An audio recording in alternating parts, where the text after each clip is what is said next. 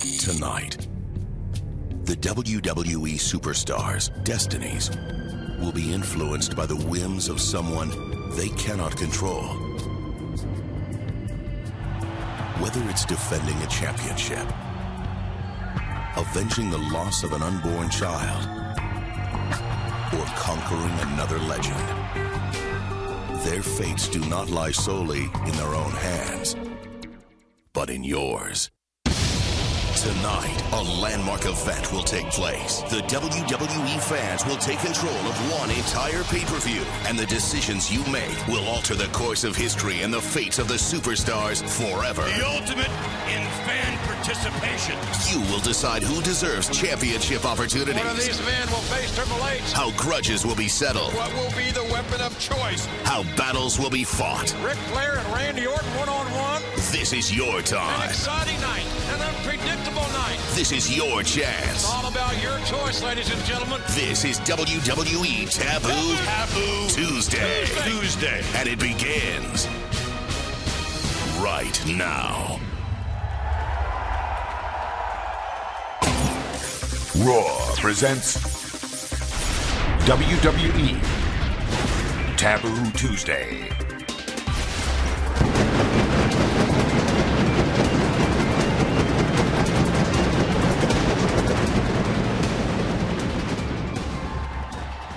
Hello and welcome to 2018 and the Retro Wrestling Podcast. I'm intern Alex, joined as always by the one and only, the greatest referee in professional wrestling history, Patrick Young. And Patrick, as we enter 2018, how was your December? How was your holidays? How did things go for you? 2017 ended pretty good. 2018 was a start, pretty rough. I had a personal tragedy in my family where we took 1 week off. It ended up rolling into 2 weeks. I do apologize to our fans for that.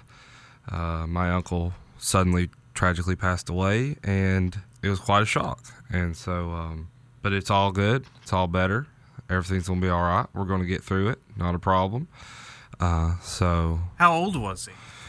He was in his 50s, and so it was kind That's of terrible. Yeah. So it was just kind of a hard hit, and so he was in his late 50s, and it's still, though, I mean, that's pretty young when you... Oh, well, yeah.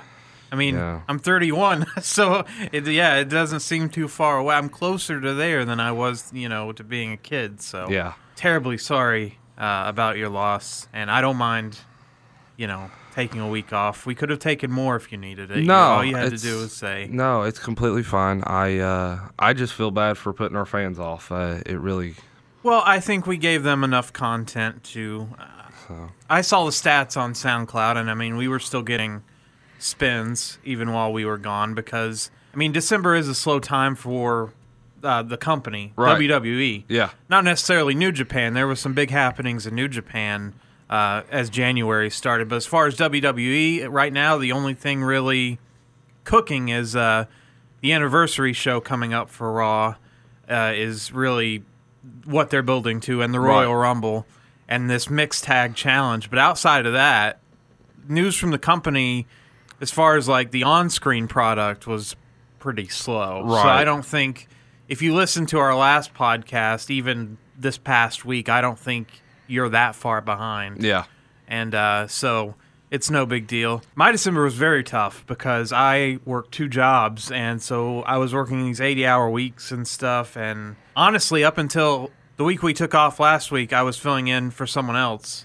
Yeah. And so this is the first week where my schedule is somewhat back to normal. So it was just a very tough time to do everything and then do this, which this is just something we do for fun. Exactly. This doesn't pay the bills. We never ask you for money or, No. donations or anything. But before we get started, I wanted to present you with your Christmas gift because on our last podcast, we talked about the Ric Flair robe, the $27,000 robe. Yes. Now, I went out there and I looked, and I couldn't find a robe in my price range for you. Okay. But I got It's all you good. the next best thing. I got you a Ric Flair robe Snuggie. What? Which is not even on Shop Zone. I don't know why, because they would sell 1 billion of these things. Exactly. It looks awesome. It does look badass. And I'm sort of jealous that I didn't order myself one, too, because it just looks fantastic. So it's a Snuggie in the shape of Ric Flair's robe, his blue robe, with Ric Flair on the bottom, and it's very soft. I didn't think it would be soft, but there you go, buddy. Hell yeah. As we enter these cold months, you can walk around your house pretending to be the Nature Boy. Please wear clothes underneath it, unlike how Nature Boy walks around the house in the robe, but it is a very cool item. I'm really shocked that they didn't have it on Shop Zone, or I haven't seen it in stores. I found it on eBay, and I found it. Actually, one of our Twitter followers posted a picture of it, and I was like, "Oh my god, I have to have that!" Yeah, that is awesome. That is fantastic. So, well, I told you yours. Would you like to know what it is? At least we can wait. Okay, all right. It is being handmade, and because of that, they couldn't meet the deadline that I asked of New Year's. And so it's taking a little longer than expected. I do apologize for that. That's okay. But I promise you 100% you're going to blow your mind when you see it. Okay, well, that builds anticipation, so stay tuned for that. Have you ever noticed when you're not a big coffee drinker? I don't drink coffee. Okay. I'm a sweet tea-aholic, man. I drink my sweet tea all the time. I've just got into coffee here. The last month got me into coffee because Right. I was going at a breakneck speed, and I didn't want to drink all the soft drinks and energy drinks and stuff, so I got into coffee. And what I found out about coffee when you buy it from places, it's either warm and right away you can drink it, or it's scalding hot. And this one today is scalding hot. So right. I just wanted to mention, be careful. Coffee is hot coffee. Yeah. Don't be like the woman at McDonald's that spills it on her and ends up suing. Well, I saw a documentary about that. It was called Hot Coffee. Yeah. And the types of burns she received, Patrick, it was... Really? It was some of the worst. It looked like she had been through a house fire. Really? Yeah, and it wasn't even her that... She was the passenger in the car that got the coffee spilt on her. So she wasn't even... It just got knocked over onto her, but it was an old lady. Yeah. It's a really terrible story, and it's kind of sad that people think, oh, it's just somebody looking for money or whatever. Someone like, oh, you didn't think the coffee was hot. No, it was just an old lady that they left this coffee pot on all night, and so the coffee really was 200 degrees or something. Wow. And so, yeah, it's... If you ever get a chance, if you can find it, Hot Coffee documentary, check it out. The opposite happened to me. I was going through Burger King right after New Year's, and I was like, man, I want a Coke Icy. That sounds really good. I love that they had the Coke Icies. It's the same as if you run into a gas station. So I was like, hell yeah. And as soon as she was handing it out the window to me, it's 14 degrees outside. It's 11 o'clock at night. The lid flies off. Coke Icy completely covers me. So I was like, I bet that felt good. Yeah. So that was a cold ride the rest of the way home. Yeah, that's pretty funny, though. What did Santa Claus bring you for Christmas?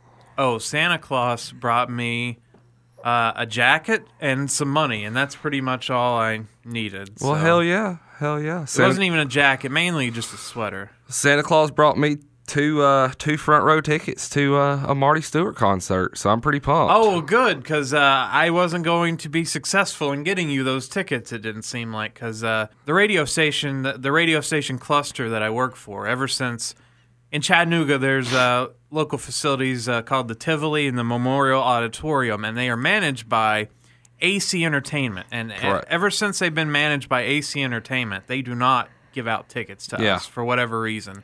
So I was unsuccessful in obtaining those. I was still working on it. Yeah. Because if it wasn't selling well at the very end, they might have given us some tickets. I lucked out, and Santa Claus brought me 2 front row tickets. And for those of you who may not know me very well, I do love classic country. And really, I think from listening to the show, they could tell that's probably the direction you go in. And Marty Stewart is almost Elvis to me. So I'm actually really freaking pumped about this. It's just a personal favorite of mine. It's it's almost like how you went to Atlanta and saw Billy Joel. I mean, it's kind of like one of those that just your personal go-to at times. And so this is really exciting for me. I am extremely pumped and did not mind that these tickets that my mother and Santa Claus split the price of were only $200 a piece. Wow. So I am very excited. Well, and it's a very intimate setting because it's not in the main theater. It's in the smaller theater upstairs at Memorial Auditorium. So it's almost like you're getting a private show, basically. Right. I think it's going to hold like maybe 100 people, if that. Yeah, I think it's like a really small theater. Right. I've been in it once before they renovated it. I don't know what they've done to it since then, but it's a really enclosed space. So you'll have a good time. Yeah, I'm excited. I'm really pumped. Congrats, So, man. I'm thank glad you. Santa came through. I'm glad you were a good boy. I You was. didn't end up with coal in your stocking. I was very good, which is shocking. What has Santa brought us from the world of professional wrestling? Well, let's start off sad and we'll work our way up to happy and exciting. Female wrestler Glow female wrestler Emily Dole, Mount Fiji, if anybody remembers. She passed away on January 3rd. What? Yes. Oh, I see. From the original Glow. Yeah, the Okay. original, not the TV Not- series. Not the character that... No, but she did have a lot to do with the show, apparently, in trying to keep the originality from what I have. Yeah, she inspired the character. If you watch the Netflix show, Machu Picchu is based upon her. Yes. She was only 60 years old. Yes. So She unfortunately, tragically, has left us as well, and made appearances on Regis and Kathy Lee. Donahue. I wonder what she was doing on Donahue. She was also on Card Sharks, which was a game show. She would be somebody interesting to talk to, considering all the advancements with women's wrestling in the past year with the upcoming Women's Royal Rumble, the Glow Series. Well, she actually, if you follow the series and you see her backstory, she actually did come from a professional wrestling family. And they were very strict about they didn't want her getting into it. And so the fact that she went behind their backs and did it was the basis, basically, the groundwork of where the show Glow and true pro wrestling met. And so that's a hard blow to the original cast of Glow. I mean, she was the true core of pro wrestling in that show. And so she was a giant, you know, a female giant, which there, really haven't been a lot of standout giant female wrestlers, you know, competitors. You can probably count them on one hand, whereas men, it's all giants everywhere, giants. Yeah. But then, so she was one of the first to break the mold. So, big loss there. Another very shocking video and very graphic video. Female AAA wrestler Goya Kong.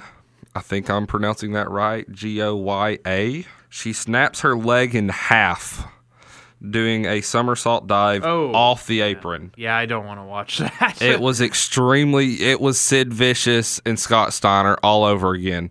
It is extremely graphic, very, very disturbing. Oh, geez, yeah. And so, she's like Nia Jax size too, and she was trying it was a somersault plancha off the apron to the floor, and her left leg is not supposed to bend that way. It was Lucha Libre AA Worldwide is what it's called.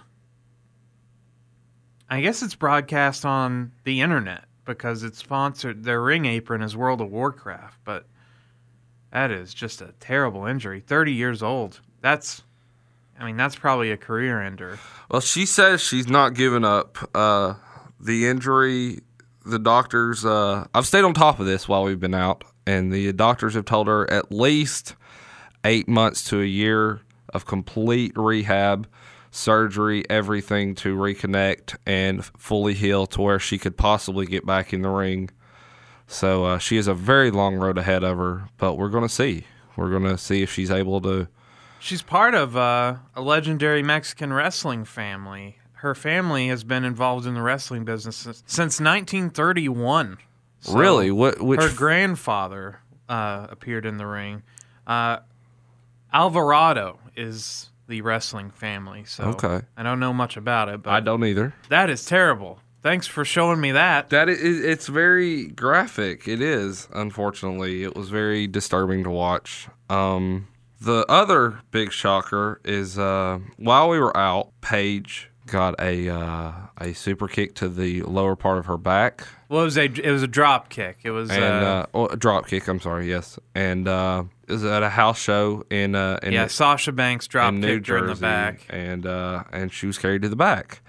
And it was it seemed like everything was okay, everything was good. Later tweeted that she felt all right, and comes out just a couple of days ago that WWE will not clear her to be in any in-ring competition ever again. It's the same.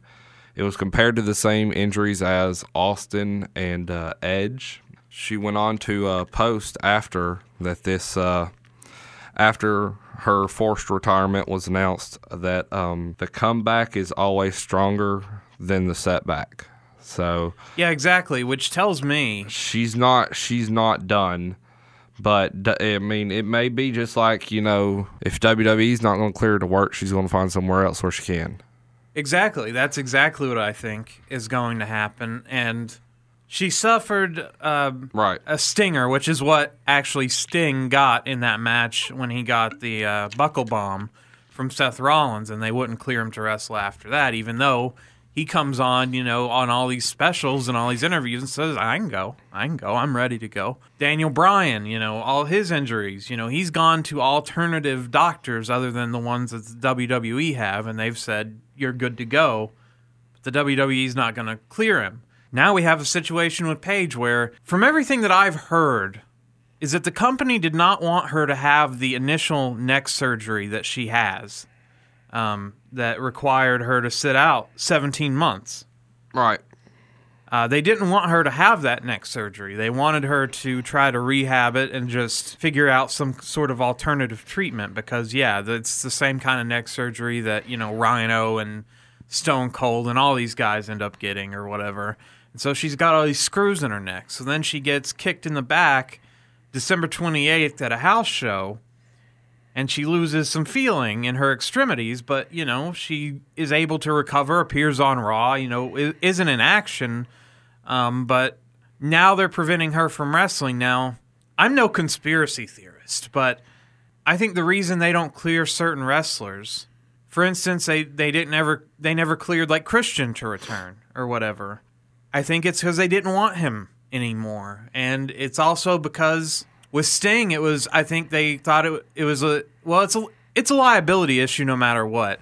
But I think for something like to not clear Sting, it was because I think with Sting it was legitimate out of concern for Sting's health because of his age. Yeah. But for stars that are still young enough and seemingly healthy enough, like Christian and Daniel Bryan and now Paige, I do think there is a degree of let's just move on from you. And I'm the most I think the biggest conspiracy is with Daniel Bryan. And the reason I say that is because if Daniel Bryan was an active competitor on this roster, he would be getting cheered more than Roman Reigns. And they don't want that to happen. Yeah. And so they saw an out here when he got injured. And they took it. And they took it. And now they've got you benched, and now he can't go anywhere. But once he's able to go, he's gonna be in the ring again. He's gonna leave the company. Absolutely. They canceled Talking Smack, but I think if you go back and watch those, you can tell when he's not in character, when he doesn't have to perform, you can tell he's unhappy. That he doesn't want this position. It was forced upon him because he's under contract. Now with Paige, they've got this movie coming out about her, so they probably want to do the same thing like they did with Daniel Bryan, keep her benched, but not put her in the ring. And not even because of, like, I think they're just sort of tired of it.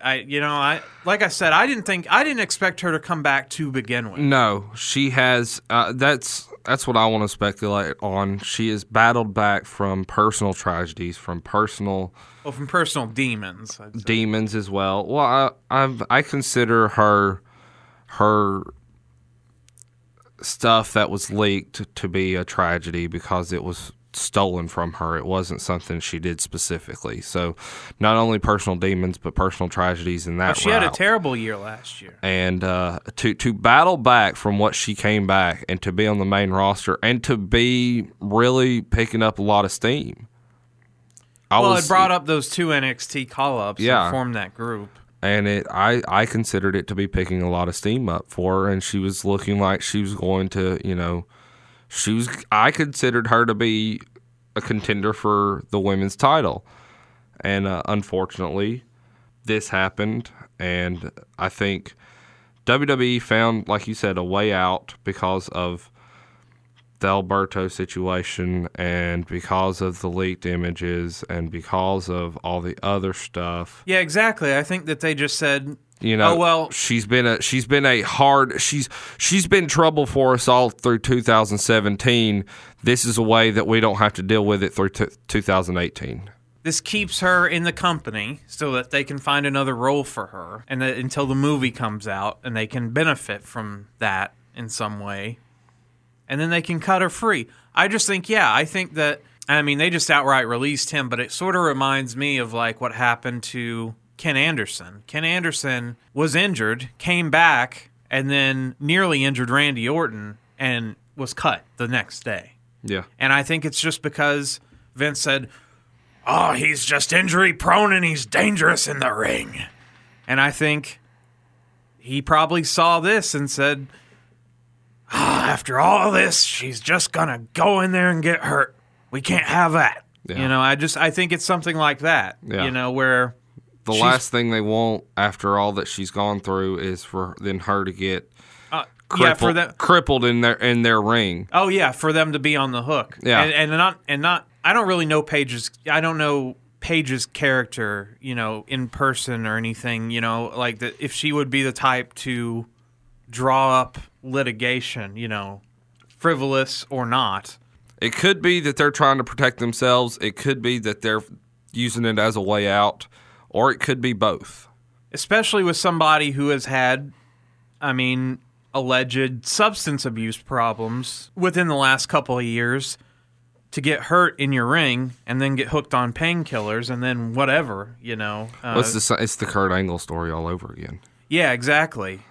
But they clear him to compete. Yeah, it's just nuts. So that's why I think that some of this is bullshit. Yeah, because the way they treat injuries, it's just so hypocritical of them to not clear Daniel Bryan and Christian and Paige, but clear Kurt Angle. Yeah, here's the deal. If I'm an indie promoter, okay. I booked Daniel Bryan and Paige, knowing their health. I'm going to look at them square in the eye and say, is this something you really want to do? Yes, it is. Okay, well then, your health is in your own hands when you step in that ring. Yeah, you signed that the waiver or whatever. So, they allow Kurt Angle. They allowed, others. They want... and. It's funny they won't allow, like, Jerry Lawler, who wrestles in Memphis, but they won't allow him to wrestle in their ring. Yeah, he will not be back in a WWE ring after and that his was from heart a heart attack. That wasn't even a ring injury. That was something, cardiac arrest is not. So it's just very. I wish that it was more. I wish that their policy about who they let back in the ring and who they say no to was more well defined, because it just seems all over the place. It's bias. It's like the high school gymnasium class. Who's getting picked for what team on dodgeball and who's not getting picked. Yeah, exactly. If you think Triple H suffered that injury, do you think he would be allowed to continue? Exactly. Yeah, if Stephanie McMahon got injured, she could go. If Nikki Bella got a career-ending neck injury, I'm talking about they cleared her to come back. career-ending neck injury. It's not as bad as Paige, but it was close enough that they cleared her, but yet they won't clear Paige, or they won't clear her own family member, Daniel Bryan. It just goes to show you that the only reason she got cleared is because she's close with the guy, John Cena, the number one, the popular kids. We got to keep our popular kids happy, and we gotta the outcast. Fuck them.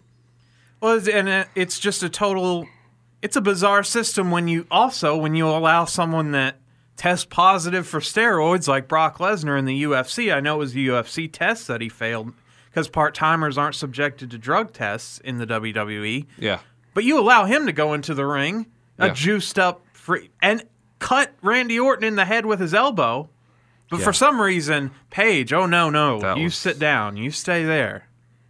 Yeah, that was extremely ugly, and I'm sorry. There would have been a lot of situations. Going back to that one instance, there would have been a lot. I would have had a lot, and I mean a lot, to say backstage if that had happened to me. I would have been extremely pissed. Well, I can't believe Randy Orton went along with it. Heads would have rolled. I'm telling you, that's when it. They present you with that finish. Yeah. As Randy Orton. I mean, I know Randy Orton, is in good with the company, and he would do anything for them because, look, he's already got 2 strikes on the wellness policy, but he's done way worse stuff backstage, but he's still on good terms with this company. But when they present me with that finish, I'm saying, fuck you, no. Yeah. I'm not getting split open by a dude that just tested positive for whatever and concussed possibly. Yeah. That's just stupid. That was just a stupid thing that they did. Yeah. Or Vince taking that headbutt last year. So Vince can take a headbutt in the middle of the ring, but Paige getting kicked in the back. You cannot fucking tell me that wasn't Concussion City. If anybody took a headbutt like that in the ring, they would immediately be sidelined for 6 months. They'd probably say, no, you can't wrestle ever again. But since it was Vince, that's fine. Yeah. So, and I guarantee you, we're going to see Vince McMahon in a match in the ring. Oh, the Raw anniversary. Stone Cold's going to give him a stunner. I mean, it has to happen. Yeah. So, yeah. So, it's just pick and choose. It's just... Yeah. It's the dartboard of retirement. It's sad. It's BS. Unfortunately, this forced retirement came on the same day as Mark Henry announcing his retirement from in-ring competition. Well, okay. Now look. He's made very sporadic appearances over the last few years. So it was basically like he was retired anyway. And by the way, he can always come back for the Rumble or for... hell, the Great Khali came back for to pull dude out of the Punjabi prison. So even though he's retired... I think we're going to see Mark Henry again, and probably sooner than later, actually. Yeah. As a full-time in-ring performer, yes, he is. He's been done for a long time. And so, but I saw, on Twitter, it was, trending, hashtag thank you, Mark, and all this. I'm like, what the fuck, guys? The guy hasn't been around. It was just like you brought up with that female wrestler a few weeks ago that retired, she hasn't been around. She hasn't been doing anything. Candice Michelle or something. What? What is this? I look at it like this. If you retire from in-ring competition, you're not working WWE. You're not working house shows. You're not working independents. You're not working New Japan. You're just not... You'll show up for autograph signings, but you are not going to be in in-ring competition. That I can respect. That's my definition of retired. That I can respect. And apparently that is exactly what Candice Michelle was doing. Was she'd come back to wrestle a few matches in indie shows, but she was done. That chapter of her life was closed. Signed, sealed, delivered. You're still going to see her at WrestleCade. You're still going to see her giving autographs, taking pictures, shaking babies, and kissing hands. You're still... Yes, that is what I said. Well, no, I don't... And so... But you're not going to see her lace up a pair of boots, go in there, and wrestle another match. Yeah, but I think you'll see Mark Henry wrestle another match. I do too. I mean, his fake retirement a few years ago was great. One of the best segments he's on in Raw. the ring and he's like crying. Got and real the tears. People in the front row are crying. Thank you, Mark. Yeah. And just cheering. Yeah, And oh, Cena God. puts the belt on him and Swerve and beats up Cena. It was the best angle Henry ever was involved in. I don't know, man. Sexual chocolate was pretty entertaining. Mae Young's birth of the hand. Yeah. But to proceed on, it is finally announced while we were on our break, officially, like we didn't already freaking know, there will be a women's 30-woman Royal Rumble. Well, we knew there'd be a Rumble before we left, but we didn't know how many people would be taking part in it. But it's going to be a full 30, full boat, the same amount as the men's. And in fact, I think it could close the show. I think it will too. I think it could. It just depends. Ronda Rousey's winning. Spoiler. I don't think she's going to be in it. I think she's going to be ringside, and I think Shayna Baszler is going to be in it because that's her friend, and I think maybe that's where the angle gets set up for WrestleMania. But I don't think you waste her because Asuka is in this Royal Rumble. So, But like we talked about before we went on break, they've buried her, man. I know she's like one of the others, but she's still undefeated. They still have that going, and to put Ronda Rousey in to beat Asuka in that way, I mean, I know a Rumble loss isn't really like a loss, but still, I just don't. And if you put her in there and she doesn't win, You killed all the momentum of her. Well, and to put her in there unadvertised, like I said, you're just leaving so much money on the table. Yeah. You could drop a hint, even. Yeah. That's all. That's all you need to do. Yeah. I mean, in some ways, I get it because the Rumble is like it's the one pay-per-view, no matter how bad storylines are and characters are, that I will watch because I find the match to be very entertaining. Yeah, it's the best gimmick match ever. Absolutely. It really is. Stephanie, though, taking all the credit for it was just sickening. Okay, so the way they set up the Rumble is on Raw, all the women wrestlers are brawling in the ring, and Stephanie's music comes on, and they all freeze because, here comes the boss. the goddess is upon us. And she comes into the ring, heels and faces together, comes into the ring, announces it, and they all start doing the yes chants and clapping, and so they went from fighting with one another to like being all happy with one another. It was one of the worst, and Stephanie, of course, taking all the credit. And it was just one of those. It was the worst segment I think I've seen in a while. How many months have we been predicting this is going to happen already? I think. As soon as they did the Mae Young Classic, I think was going back to at least almost November. We've been saying there was going to be a women's Royal Rumble. So I mean, I didn't know that it was going to be 30. No, but I mean. Still, you knew that's what they were leading to, and so when you give them that, you're not really giving them anything people didn't want or expect. So, yeah, I'm kind of like you, standing in there taking credit for something like it's some major award. Well, she takes credit for the whole women's evolution. Yeah. She didn't do anything about it. It was just a change in their booking style. Right. Austin Aries makes his return to Impact Wrestling. And quite an impact he made, yes. So I didn't get to see it. How well did it go over? I don't know that it's even aired yet, to be honest with you, because I don't, like we talk about all the time, we do not get Pop TV. We do not. And so it's already been taped, but yes, he comes in and beats Eli Drake for the Impact World title, which is hands down the ugliest world title in the world because they slapped a bumper sticker over the Global Force Wrestling thing. Like a shiny bumper sticker. I thought they brought back the actual Impact logo belt. I don't know what's happened to it. I guess they lost it. This company can't find it. So they have bumper sticker belts. So Austin Aries is your bumper sticker champion of the world. Yes. Congratulations to him. Hooray. Speaking of Impact, a very shocking development. So we had already had the introduction of Woken Matt Hardy on television.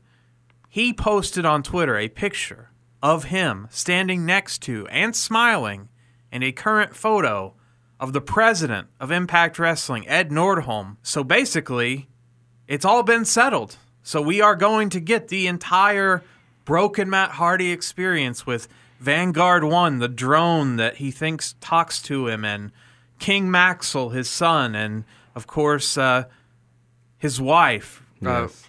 And so the whole thing, the Hardy compound, the entire, I guess, has all been secured. Hell has frozen over because I didn't think this would get resolved, but it's been resolved. And so now, because quite frankly, what they've been doing with him in the ring the last few, all he does is laugh. They haven't given him, we haven't seen the full fleshing out of this character, but now that picture has been posted to Twitter, I think you're going to start to get the full fleshing out of Brother Nero. Brother Nero, yes, of course, and Senor whatever, I forget now. Senor Benjamin. Senor Benjamin, yes, that's who I'm most excited to see. I actually am too. I want to see Senor Benjamin with the WWE logo on TV. I want the Fountain of Rejuvenation or whatever. Yeah. I want all of that. Yeah. So that was very exciting and very shocking to me to see that they had finally resolved it. But TNA, or Impact, if you believe the rumors, they're broke, so they probably were like, we'll take your money. You know, we'll sell your gimmick. Have it. Yeah. 25 cents. It's yours.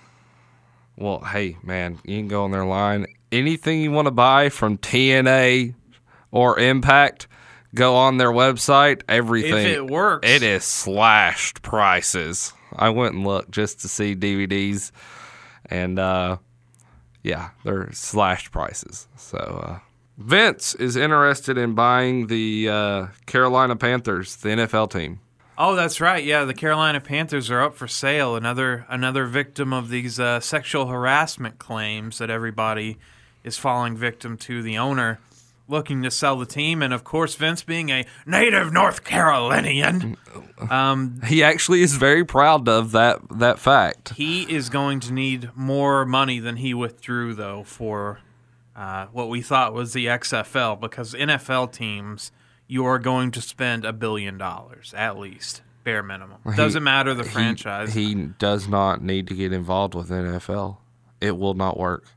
It won't work. I think it's a very safe investment. I don't think it's about necessarily doing anything different. It's just an investment because it's almost like owning real estate. Yeah. The value of these sports franchises just goes up. Yeah. It just goes up. It never goes down. And it goes up substantially because if you've noticed the last few years, there have been very few expansion teams. You know, the league doesn't expand. You know, you have 32 slots. You have 32 teams. And 32 owners.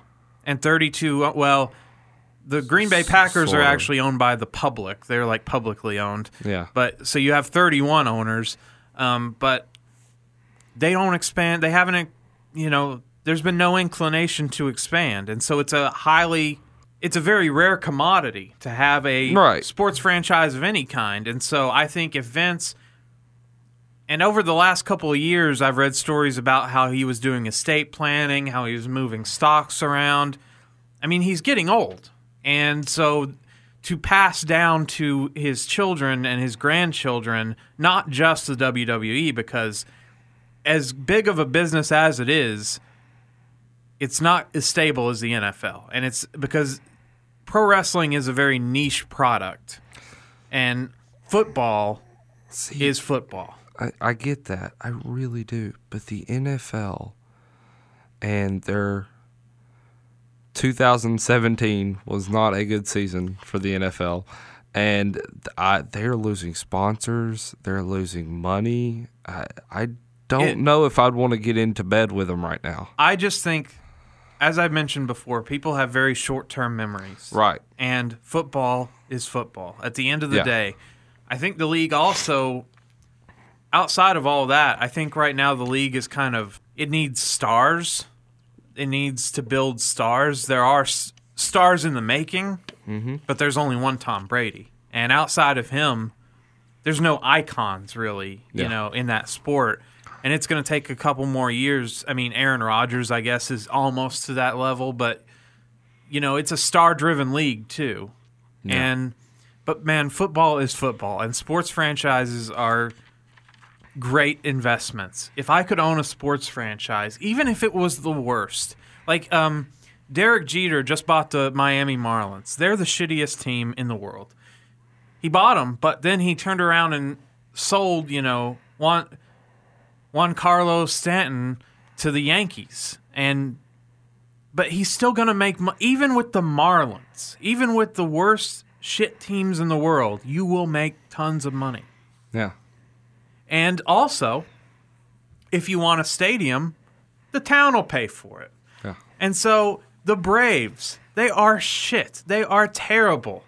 They have a brand new stadium. So, and that the taxpayers paid for. So this is a very good investment. And You're selling me on it. not only that, they own all their parking lots around the stadium too. And parking lots that are connected to hotels and stuff. So all that money, just rights fees for video games. I mean, it's something you have to put zero effort into. The Cleveland Browns are owned by Jimmy Haslam, who is Bill Haslam, our state's governor's brother. Yeah. They went 0-16. That team's still worth $1 billion. They've won one game in the last 2 years. That's still $1 billion team. Yes. So that's why I think it's a solid investment. You can't go wrong just because you get a chance to play because you're in this very small pot. You're in the inner circle per se. Yeah. So I don't think he would do anything crazy if he. I think that's a better idea than starting his own football league again. If he's thinking long term and he's thinking about just making money. See, I want to see. I've made it clear. Well, I think we all want to see the XFL just to see the XFL. Just to see what he does this time. He hates me. Rod Smart, yes. Speaking of sports teams, and I love this. This is so fucking cool to me. The NFL Memphis Grizzlies, NBA Memphis Grizzlies. I love watching the Memphis Grizzly wrestling that they do, and what? It's called Memphis Grizzly Wrestling, and they have during their halftime shows pro wrestling matches, and one broke out with just out of rehab. Double J, Jeff Jarrett, and Jerry the King Lawler. Yes, you heard me right. Jeff Jarrett and Jerry the King Lawler broke out into a match at an NBA game, NBA Memphis Grizzlies game. Yes, this video was posted on January 6th. Yeah, they have a tiny ring. It is up in the nosebleeds. Yeah, no, it's like in the middle section. It's almost like it's at suite level. Yeah. You got Jeff Jarrett, who has a belt of some sort. He's fussing at Lawler, who's in street clothes. Jeff showed up in his tights. He's ready to wrestle. And he brought not a worked guitar, a real guitar. He's calling out to Jerry. Oh, it's a real guitar, and Jerry feels the real guitar across it. I'm just kind of disappointed Jerry didn't show up in gear. Jeff showed up in gear. I guess that's to make it look more like it's not a work, I guess. Probably. But I know they have done spots with Scott Steiner, with Buff Bagwell. They've done spots with... right here's where... Oh, damn it, you missed it. Watch this. Oh, because he gets the guitar? He nails the hell out of him with this guitar. I know, he sees... Oh, God. Oh, yeah, it wasn't a worked guitar. It wasn't a worked guitar. Well, I mean, he slowed down at the very end. Jerry took it, though. That's a hard lick. Either way, not even being a worked guitar, that's a hard lick. Your new NBA Memphis Grizzlies heavyweight champion of the world, Double J, Jeff Jarrett. Oh, ain't he great? Boy, that is a tiny ring to work It on. is a tiny, it is. I literally think it's about a 12 by 12 ring. I don't even think it's that. It is small. I think it's about 8 by 8. It Because is. when they're laid out, it looks like there's about 3 feet between them. It is small.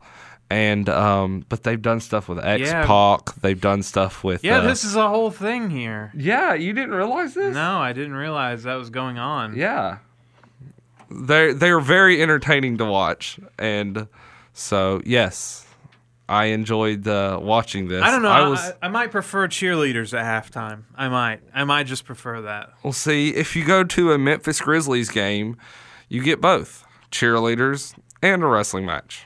Here's a story that I appreciate. I'm very proud of. Coming off of what I consider to be one of the biggest built matches of all time. Chris Jericho making his return to New Japan Pro Wrestling, who, by the way... Oh, I mean, since, like, the Super Juniors. Yeah. Since, by the way, says he is going to stay in New Japan. This was not a one-hit wonder. He's going to work for them for quite a while. So, apparently, he's under contract with them. Now, I think he could be in the G1, the tournament that they do. I think that's probably something else for him, but... I'm sure he likes the flexibility of the schedule, and that he can. I mean, he's got his cruise boat coming up, and he's got stuff with Fozzy, and this allows him to just float in and do whatever he wants. And so, Chris Jericho dedicated the Wrestle Kingdom match to Eddie Guerrero, and yes, Chris Benoit. Oh, he posted a picture. I don't know if it was a dedication. I forget what the caption was on the picture, but he posted a picture of the three of them or whatever. Yes. And then there was some pushback off there of was it. only really there was pushback, that he included Benoit in the picture and he didn't crop him out or whatever. And you know, and there was some wrestling writer that he cursed at him and told him what a piece of shit he was, and that Jericho responded in a video and said he thinks about Nancy and Daniel all the time, and that it was a terrible thing, and but we can't just erase this person's existence. Yeah, what this man did and what he is capable of, and I think our pay-per-view later will go over shows that. Oh, I've got a lot. I've got a lot to say about that match. As a matter of fact, I love the fact that Jake the Snake Roberts. My history is not my destiny. That he lives by that trademark now since he's gotten sober and gotten better, and I love that. And it goes hand in hand. If you think about Chris Benoit, unfortunately, you think about the untimely death, double murder suicide. Yes, but that's not his destiny. His destiny should be also the stuff that he did for each and every wrestler that was a little bit shorter, that was a little bit undersized, that went out there and said, you know what, fuck you, I'm still world champion material and I can prove it wrong. He was Daniel Bryan before Daniel Bryan. That work as hard as you can no matter where you are on the card. Whether you're the opening match, the middle match, a throwaway match, or the main event. Yeah. He always worked the same pace. He gave it his all. 200%. Yeah. And so... And no, I don't think there's anything wrong with posting an old picture with people in it. I don't think there's anything wrong in dedicating the match to him. No, I would not dedicate the match to him. I would not dedicate anything to Jimmy Snuka. I'm not dedicating anything to O.J. Simpson. I'm not dedicating anything to Charles Manson. I wouldn't go that far, but as far as... I think that's a lot different. If there was a picture of me and Charles Manson and I posted it, I don't think there's anything wrong with posting a picture of you and someone. I mean, it doesn't equate me to them, right? And it doesn't make Jericho. I just don't see the big deal in it. I don't see the big deal in posting. I mean, even if Tamina Snuka posted a picture of her and her dad, like I can see that in its context. Yeah. It's not like people are going to freak out and. Well, I just see that for what it is. It's not like he took a picture of Chris after he killed his family, smiling or whatever. Yeah. This was something this was years ago. This was a different person. This is when they all three worked New Japan practically. Super Juniors. I mean, that's what put them on the map. Yeah. So I just feel like it was a simple man thinking about his dear friend who has gone so tragically from this earth, has gotten blown way the hell out of proportion. Oh, well, I mean, it's died down. I mean, it's people have I moved understand on. that, I mean, but he had a 5-star match with Kenny Omega. The world has moved on. It doesn't... Oh, the match was phenomenal. The match was outstanding. Well, for a hardcore match, I have not seen it yet, but I've heard that it got very good reviews. Yeah. So I will check it out eventually. I don't watch a lot of New Japan. I don't pay for New Japan World. Sorry. I catch and it. I know there are other ways, to get it, but Yeah. But anyway, so yes. Let's go ahead and talk about Raw 25, shall we? What are your expectations of Raw 25? Well, thank goodness it's still just a 3-hour show. I was Yes. worried that it was going to be like a 6-hour show. Speaking of 3 hours, little spoiler here, 2 hours are going to be from the Barclays Center, and only 1 hour will be from Manhattan Center. Yeah, I'm sure that all the nostalgia stuff will be, the majority of it will be at the Manhattan Center. And I'm sure those tickets will be much more expensive. I'm not sure the pricing structure. But, I believe that's where The Undertaker will appear. That's where Shawn Michaels will... they were on the first episode of Raw, and that's where it was. So that's where their segments will be. They'll probably use Austin and McMahon at the Barclays Center for the bigger crowd. What do I expect for... Oh, the Dudley Boys are going to be there. I expect a Hall of Fame announcement for them. I got a list here. Austin, Undertaker, Flair, JR, Lawler, Nash, and Hall, the Bella Twins, both, Nikki and Brie, JBL, Ron Simmons, spoiler APA, Dudley Boys, and DX... New Age Outlaws. Including the Outlaws.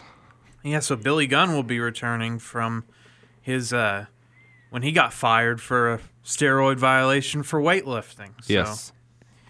And also, oddly, they invited the Boogeyman back, which he always gets the invite to these things. I love Boogie.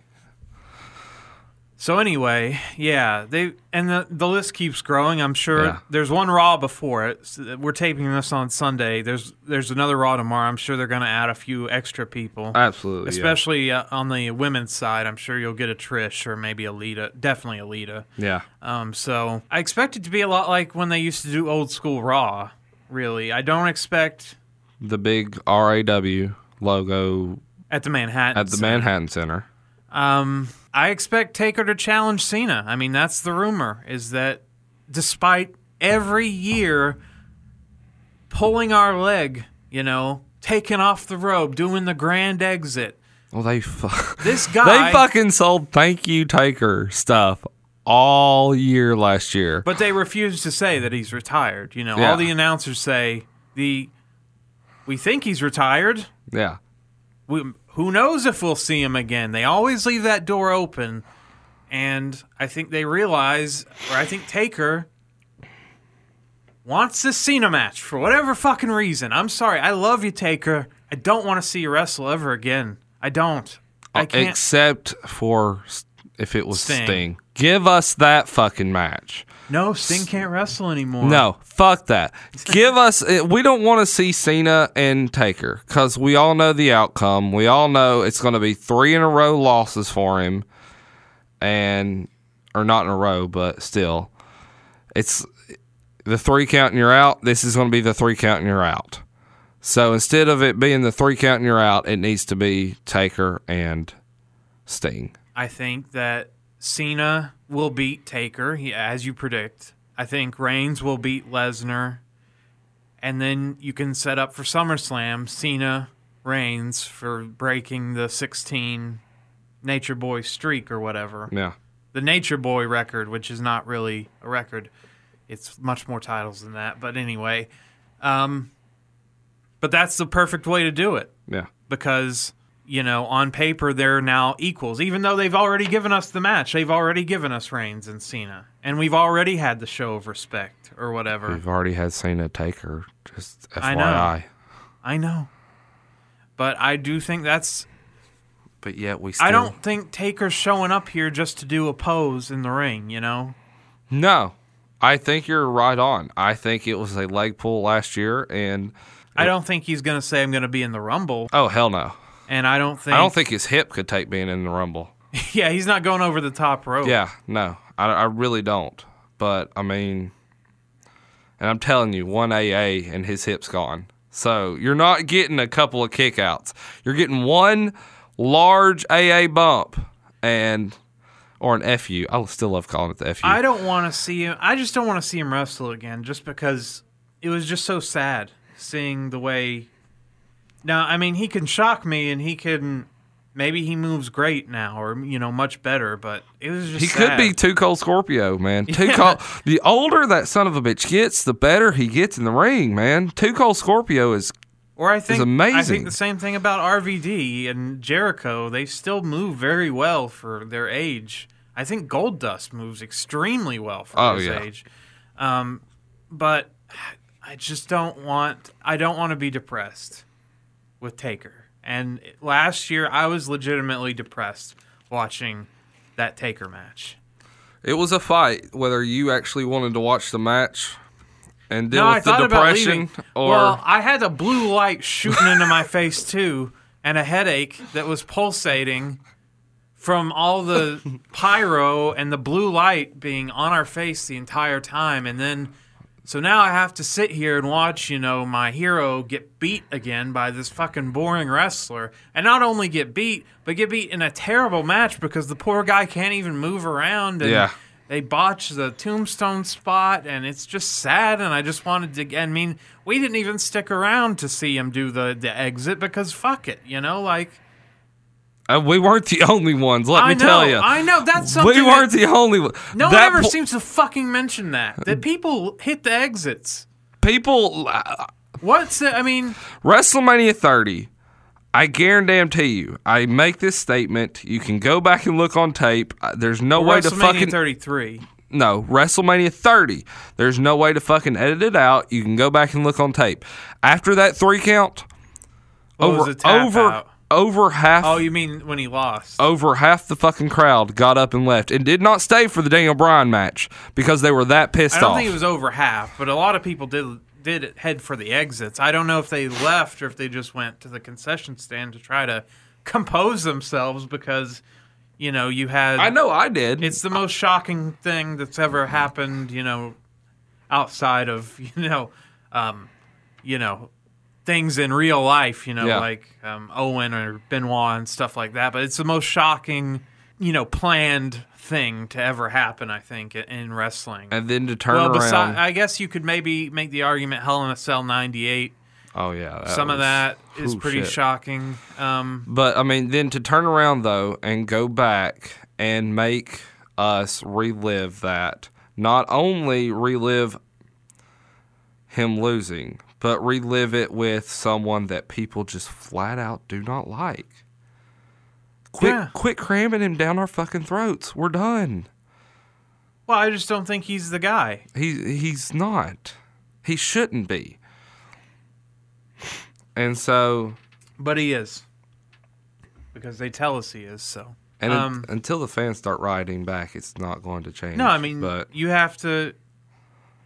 The only way people take notice is when you hit them in the wallet, and it's not happened yet. Yeah. It's happened in a small way with us because we're not paying for WrestleMania tickets this year. Yeah. And I would love to go back to New Orleans. I would love to, but I'm not doing it for that. No. It's not worth it. Yeah. I can't see the same main event again. It's not worth it. 2 more stories. Okay. Rapper Travis Scott. I did not know who this was. You were enlightened. Yeah, Travis Scott is actually... He's a rapper, but he's actually more famous for being Kylie Jenner's... He's going to be her baby daddy. She's pregnant with his baby, so that's his real claim to fame at the moment. So he's going to be a next Kardashian? Yes, he's going to be a part of the family. So. Okay. Right. So he's taking her name, apparently. That's what I think everybody does. I mean, she's a Jenner, technically, but, it's all same just... damn thing. Same damn fucking thing. You become part of them. They absorb you. He, don't even get me started on that note. He is trying to trademark Cactus Jack. Yes, he apparently works with some other rappers and producers that have similar sounding names, and so this was his alias that some of his producers also had like similar aliases, and I guess this was the one he came up with. And he got a cease and desist, so he's probably not going to be able to use it. However, he does. WWE did abandon the trademark a few years back, so he does have a slight chance of getting it. And also, what people need to realize about trademarks and copyright and stuff, it's also about usage or like line of work. You know, like he's a rapper and Mick Foley's a wrestler. Yeah. And so if I know that there's a hot new single out by Cactus Jack, I know because Mick Foley's not a rapper that it's not the Cactus Jack from wrestling. Yeah. Or just like there's a movie called The Road Warrior with Mel Gibson, Mad Max. And there's The Road Warriors, a tag team. Yeah. But I know the difference because it's all dependent upon usage. Now, if Travis Scott wanted to become a pro wrestler and said, I want to be Cactus Jack, then we'd have a legitimate he'd have claim. more of a problem. Yeah. But I think actually he could probably, if he wanted to spend the money to go, if he wants it that bad and wants to spend the money, he might be able to obtain it because it's a different line of work. Yeah. I can be intern Alex on the radio and someone else can be intern Alex in a movie or whatever. Yeah. It's not, as long as it's not based on my exciting life, then it's not, I don't have a claim to it. Well, who's going to act you in our for movie? Me, definitely Leonardo DiCaprio. Oh, really? I think we bear a striking resemblance to one another.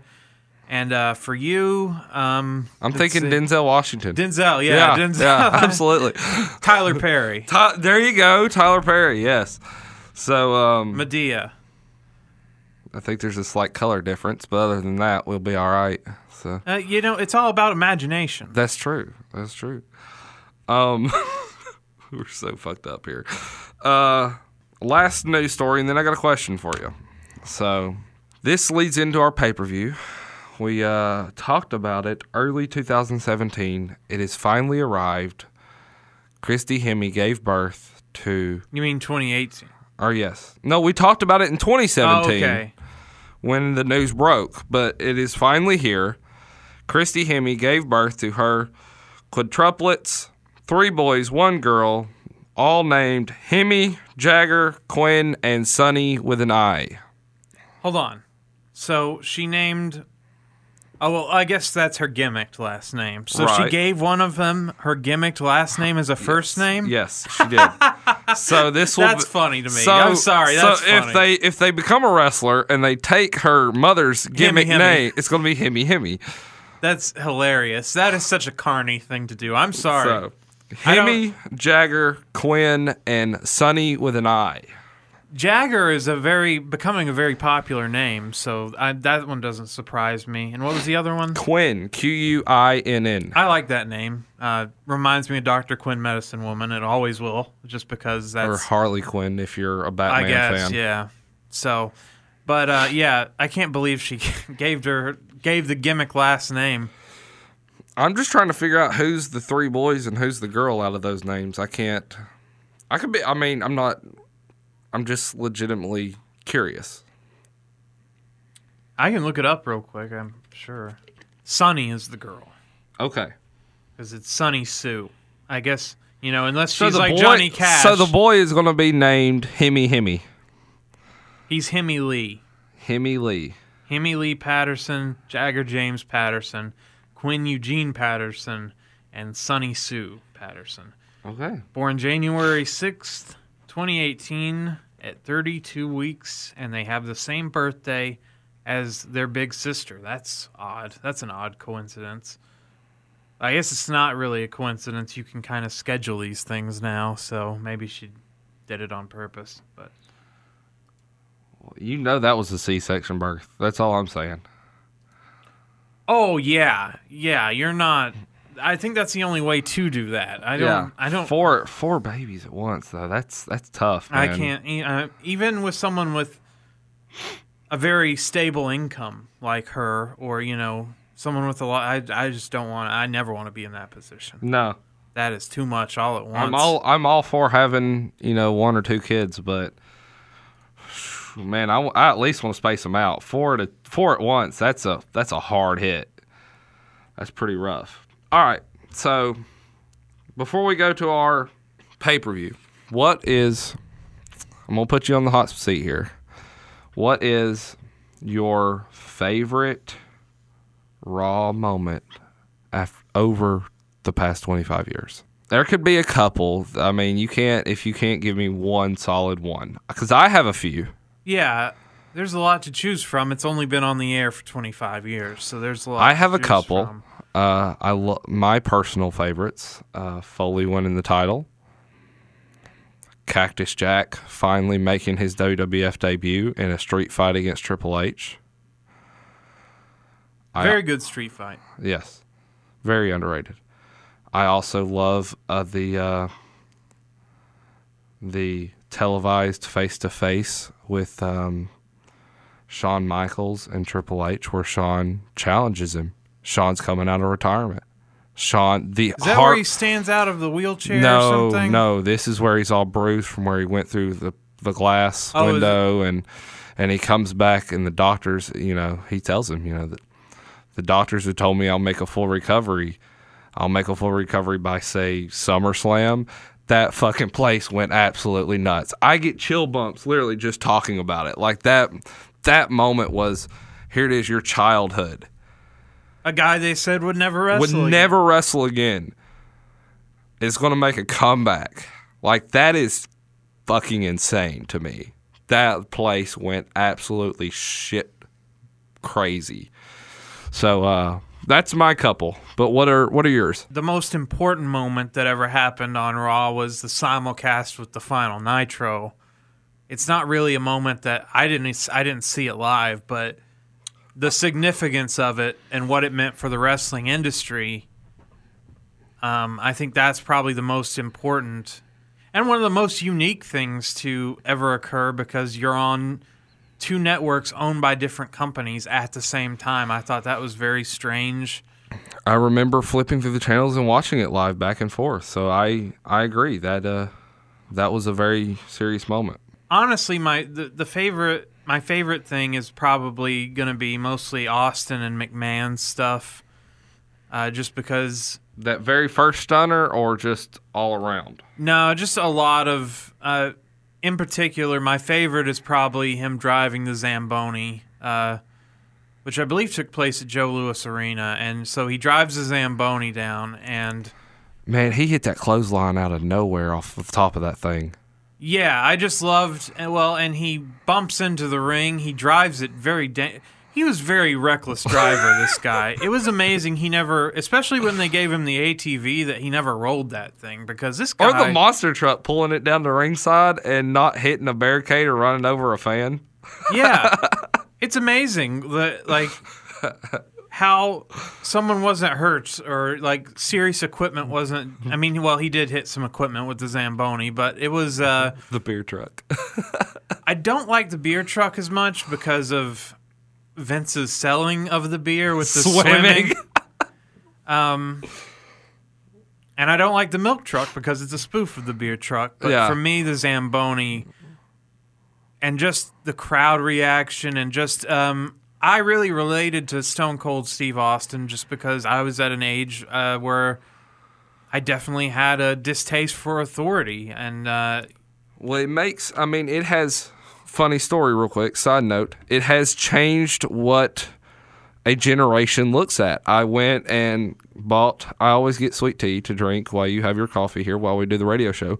Right across the street at the gas station, and the young man tells me that the charge for these two is $3.16, and the first thing he says is, "Well, damn, I'm sounding like Stone Cold," and I literally started laughing, and that was earlier, just literally right before I got here.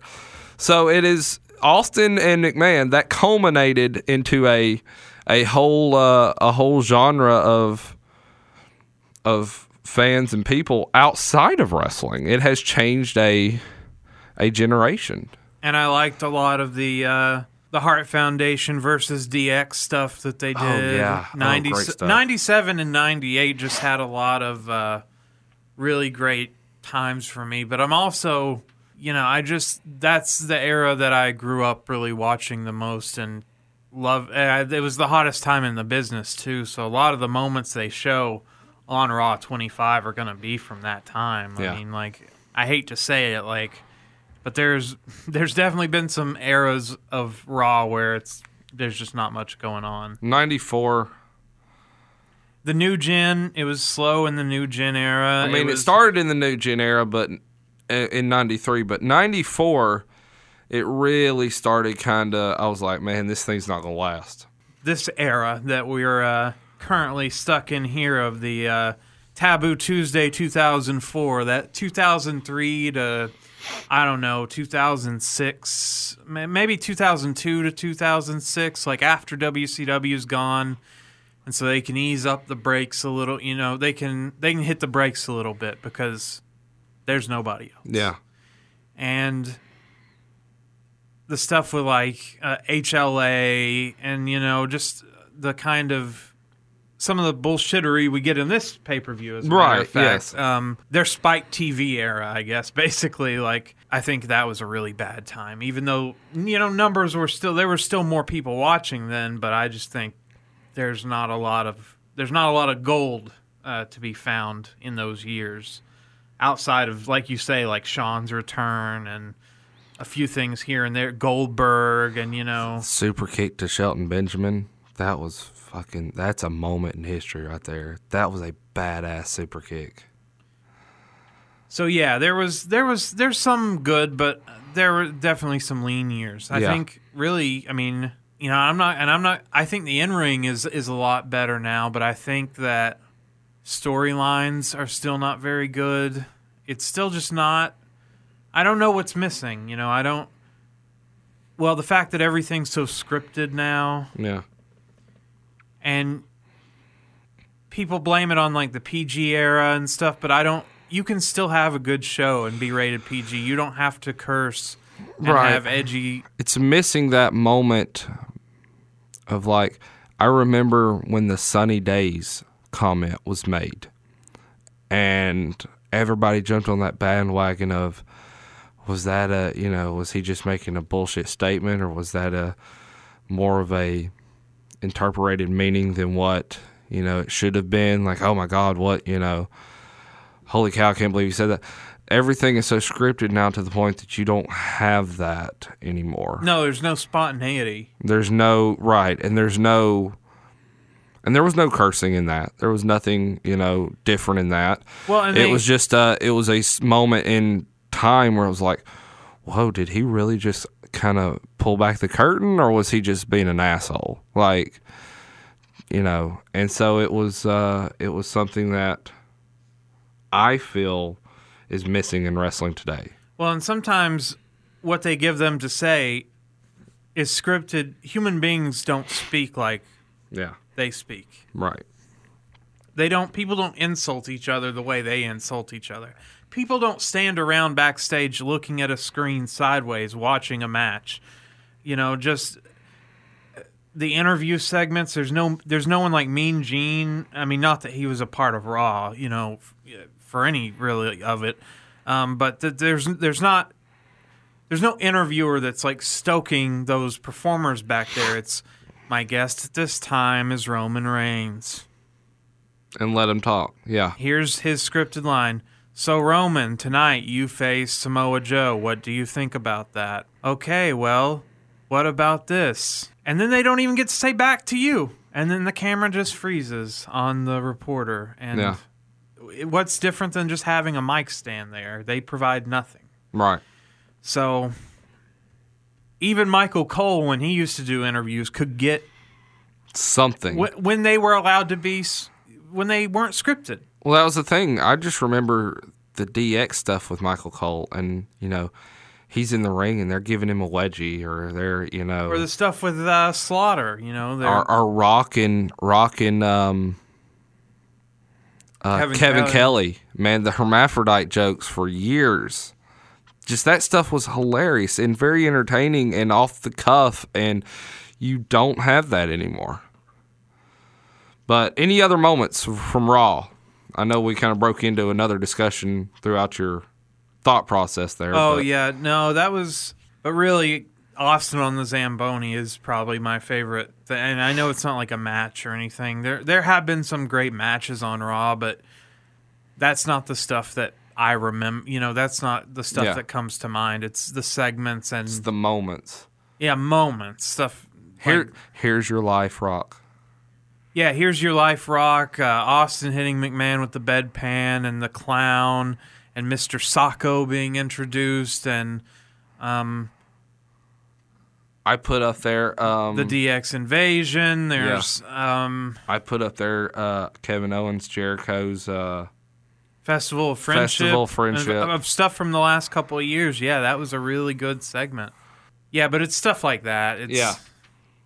We could go on and on. I mean, we can do more next week because we've still got another week to go before. Right. And we can see what actually they have planned for Raw 25 because, you know, I don't know how many matches you even want to put on. You know, I mean... Do you want to make it about the moments, or do you want to make it about the matches? I would rather it be about the moments.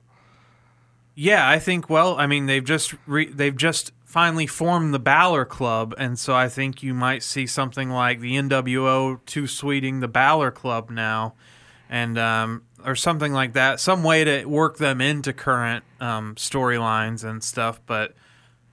I don't know what they're gonna do. You know, I mean, what you send Shawn Michaels out there to hit a super kick, and he cuts a promo and then hits a super kick. I guess. I mean, I just don't know what they're gonna do, but we'll find out. But I do know what they did at Taboo Tuesday in 2004. You know why? Because that was 14 years ago. It was. And so it's easy to go back. Well, almost 14 years ago because it happened October 19th. 2004. The tagline is, "You control the fate of Raw superstars, the World Heavyweight Championship, and the course of history." You know what this is? This is a landmark event. By the way, I thought about this tagline, changing the course of history, and, you know, technically everything changes the course of history. Correct. What we're doing right now is changing history. Correct. So I have that power. This tagline could be used for anything. Correct. As mundane as going to the bathroom. I've changed the course of history. Well, I don't want to think about that. History has been written. I went to the urinal at 7:45. Let it be known. There are people that get on Facebook and Twitter and do that kind of thing. They let you know every time they go to the bathroom. Oh, I know. They let you know everything their baby's doing, too. That's the thing I hate the worst. They get unfollowed by me very quickly. Yes. Me too. The sponsor for this show is, of course, 1-800-CALL-ATT for collect calls, because we need your votes, people. This is happening at the Bradley Center in Milwaukee, Wisconsin, and you will not believe it's only in front of 3,500 people. No shit. Are you serious? They made it look like a lot more, but there's only 35. Really? Fuck, I was thinking at least 15,000, 20,000 people. I thought it was a regular size arena. I did too. As much shit as I give Kevin Dunn, the way it was shot, I would have never thought it was like UTC Arena. You know, I thought... Fuck, that's smaller than UTC Arena. We've drawn bigger crowds at UTC Arena, I think. So 3,500 people. Wow, that's insane. And that was a hot crowd, too, then, because when those cheers would erupt, it sounded like a lot more. Well, they got to be involved, in quotation marks.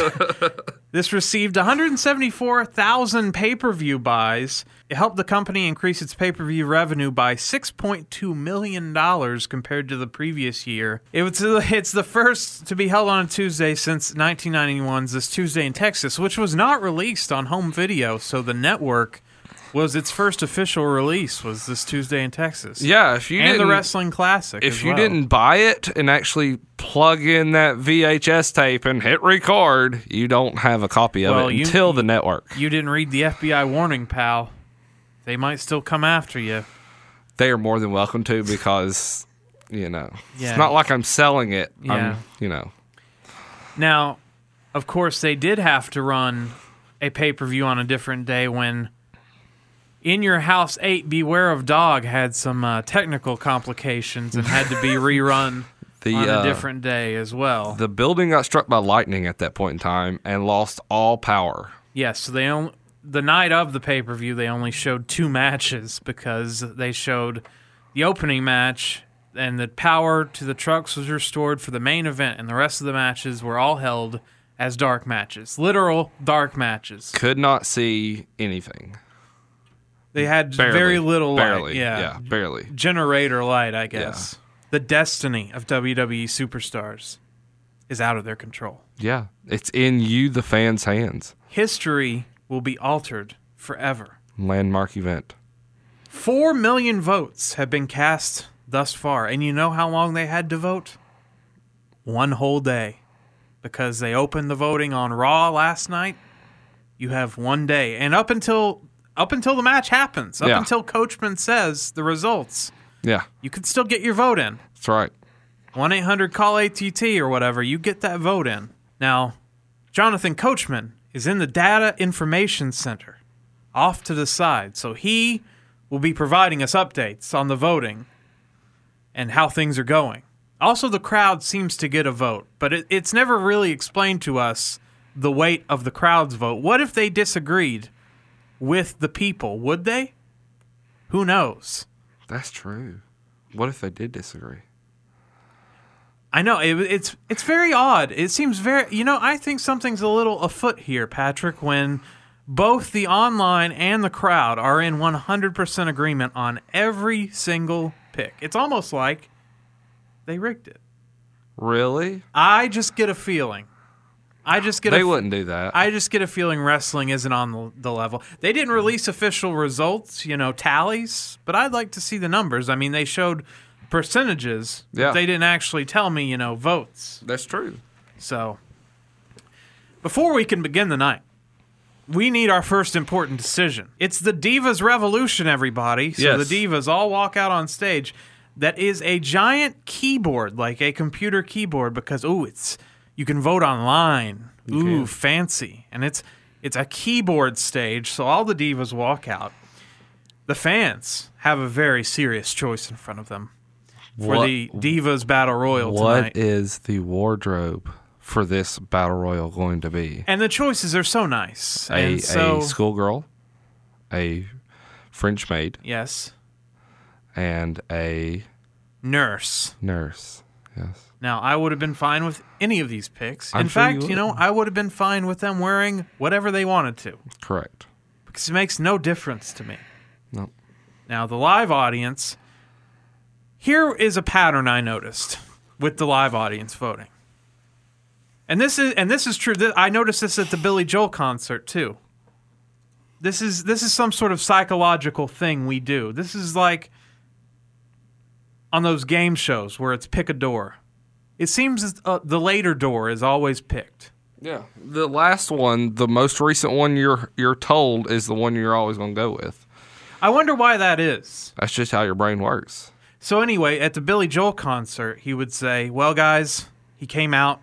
I mean, he's got a huge catalog of hits, and he says, I can't play them all, so I'm going to let you vote on some.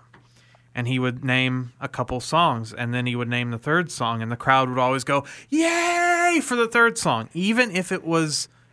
Like, I was sitting there kind of pissed off because a couple of times he named songs first that I wanted to hear. Yeah. But because they weren't the last, they didn't get cheered. Right. And just like they do here at Taboo Tuesday 2004, they strategically put Schoolgirls last. Yes. And so it gets the biggest cheer. So I got a question, or a little piece of scientific knowledge. Do you think it's because people have such short-term memories that they always go with the last and most recent thing that they hear? I think there's a connection somewhere in that. I think in a legitimate situation where I don't think it's like, because this is rigged. This is rigged to where I think it's on the up and up. In a legitimate situation, right. If I was given 3 choices in my mind of equal value, and it was really just personal, like you want a Big Mac or a Whopper, right? Where it's it's basically like all these are basically the same thing. Yeah. But like in an actual situation, you know, I guess you would pick the one you want. I don't know how to explain it. It's like if I didn't know, like it's door number 1, door number 2, and door number 3, I'm probably taking door number. Well, actually, because it's in the middle, I think people are more prone to choose 2. I'm never probably going to pick 1. No. I don't know why. And yeah, I'm going to pick the latter ones.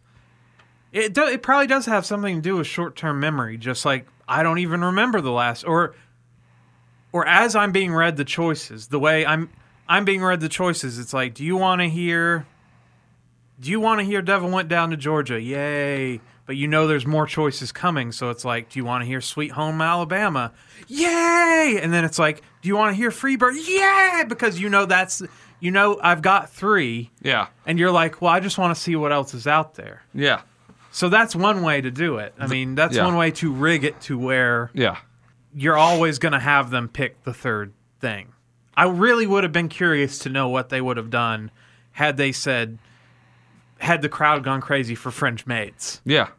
And then the internet vote come up differently because now is Jonathan Coachman the decider? Like they never explained that. I would say they never explained it, but I would say he would be. But yeah. They don't have to worry about it though because of that this never happened. No, not a single fucking time. Even though we'll get to it later, but there's one that after I saw the promo cut, I would have changed my fucking vote. The internet, surprise, surprise, agrees with the crowd. They want schoolgirls. And so I thought, are they going to like get into the outfits right here? No. They all just go back. And I was like, so when is the match happening? Like, why did we do this now? Like, well, it takes a while for them to get into costume. Right. So they all have to go to the nearest store and buy the outfit. Right. That's very true. And it was kind of unfair for them because they had to buy all 3 outfits just in case. I mean, this was a very costly thing to do. If you watch throughout 2004, 2005, I'm pretty sure all 3 outfits were used.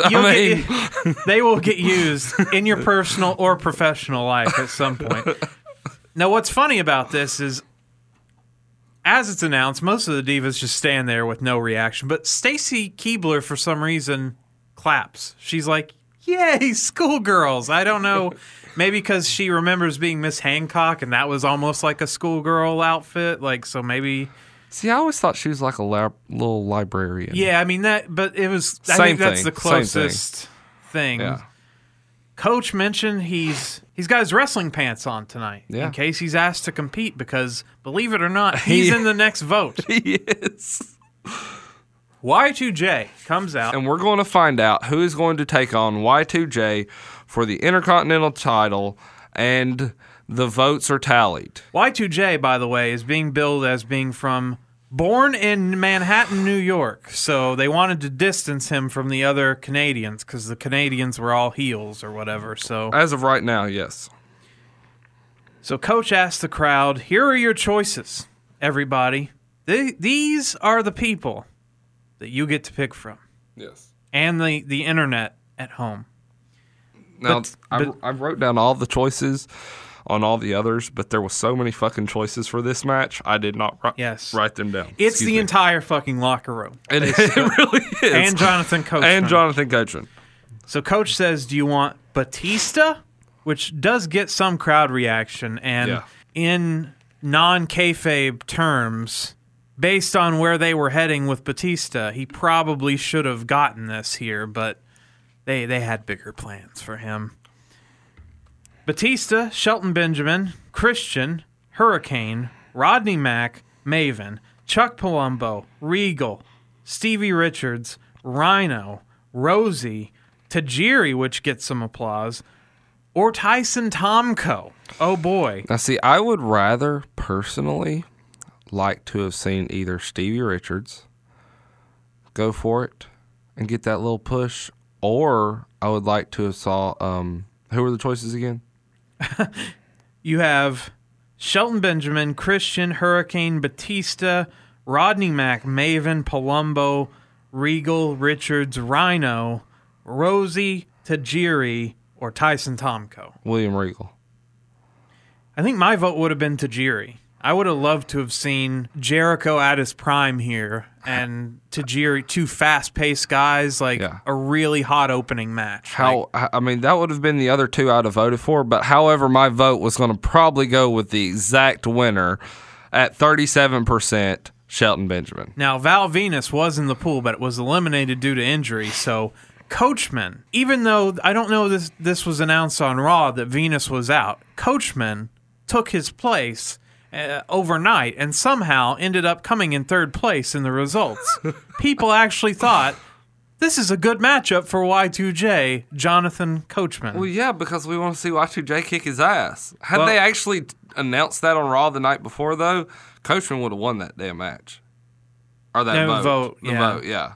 Well, if it's not rigged, yeah. Because the fans would have been all over that shit. Also, this is before the era of the internet troll, where we just are going to fuck with you. Right. They had been upselling Shelton Benjamin so hard that, there's no denying who's getting this match. And that's what kills me. I was watching this match, and to see his abilities, I really think he is all around, hand for hand, one of the most talented wrestlers. Okay, JR. No, I really do. I swear to God. I think he is now, but I think in this match he was still very green as a singles competitor, especially. Why are they wasting him away in a tag team right now when they don't have him running a singles run? Especially when I feel they're short on baby faces on SmackDown. They put him as the new guy of American Alpha. Yeah, he's American Alpha 2.0. Yeah, he's that's just Team Angle 2.0. Yeah, I don't like it. And I don't think he's at his peak here. Like I said, I felt he came off kind of green in this matchup. Yeah. This is the first meeting between Shelton and Jericho. We get some deep arm drags from Benjamin to Jericho, and then into an arm bar. Jericho works out of it, lands some big knife-edge chops. Shelton back body drops Jericho over the ropes, and he lands safely on his feet before then getting hit with a baseball slide. Shelton works a chin lock and shoves Jericho to a corner where he delivers some big chops and strikes. Jericho hits a running enziguri and gets a 2 count. We get a back suplex followed by elbows to Shelton Benjamin from Jericho, followed by a vertical suplex in the "come on, baby" pinfall attempt, which has never worked. Which, in his final match, it needs to work. I think. That's what I agree. I want to see it actually work once. Benjamin misses a drop kick, lands on his back, and Jericho delivers a stiff kick to his back for good measure, then a backbreaker and stretches Benjamin over his knee, putting pressure on that back. Got to work over Shelton's back. A sunset flip, though, nets a 2 count for Shelton to get out of all this. A clothesline nets a 2 for Jericho. Jericho climbs to the top turnbuckle. Benjamin, though, runs up, catches him with strikes, and hits a superplex. Both men sell the effects from the superplex. That superplex was awesome. Kyoto has a 10 count going, but Jericho is up at 7 despite. Bad job here, Jericho. You were the one that took the superplex, and you beat Shelton to your feet. He made it back up at 7. Benjamin lands a spinning heel kick for a 2 count. A bulldog from Jericho followed by the lion salt, but he misses. Benjamin climbs to the top turnbuckle and hits a clothesline and only gets 2. Benjamin misses a stinger splash in the corner, and Jericho looks for the walls of Jericho. But Benjamin inside cradles him for a near fall. Jericho hits a lion salt quickly, but can't capitalize, can't crawl over for the cover. So Jericho throws Benjamin into the corner and chops him again. Jericho then gets thrown to the corner. He dives off the second rope, but straight into a T-bone suplex from Shelton Benjamin. And Shelton Benjamin, with the upset, gets the Intercontinental title in a match that, like I said, he looked pretty green in this last sequence where Jericho was to jump into his arms was kind of sloppy. I think he wasn't there early enough for Jericho, so Jericho kind of had to wait for him to get there for him to jump and make it into the finish. But right. A lot of potential in this guy. Like I said, they always sold him. JR always the heavy sell on Shelton Benjamin, and was a very good competitor for many, many years and never got the breaks, I think, that he deserved. But also at the same time, you do have to show some improvement on the mic. And I don't think Shelton Benjamin, and to this day, I still think he's a great pro wrestler, but he is not a microphone guy. He's not a guy that you can just put out there.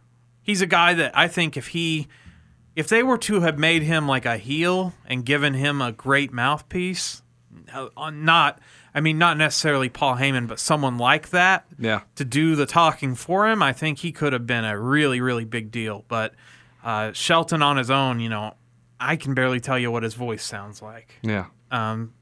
What did you think of this match? Oh, I loved the match. I think where I enjoyed later on in his career, which is not over with, but later on in this run, when he had Mama Benjamin come into the ring with him, was very entertaining.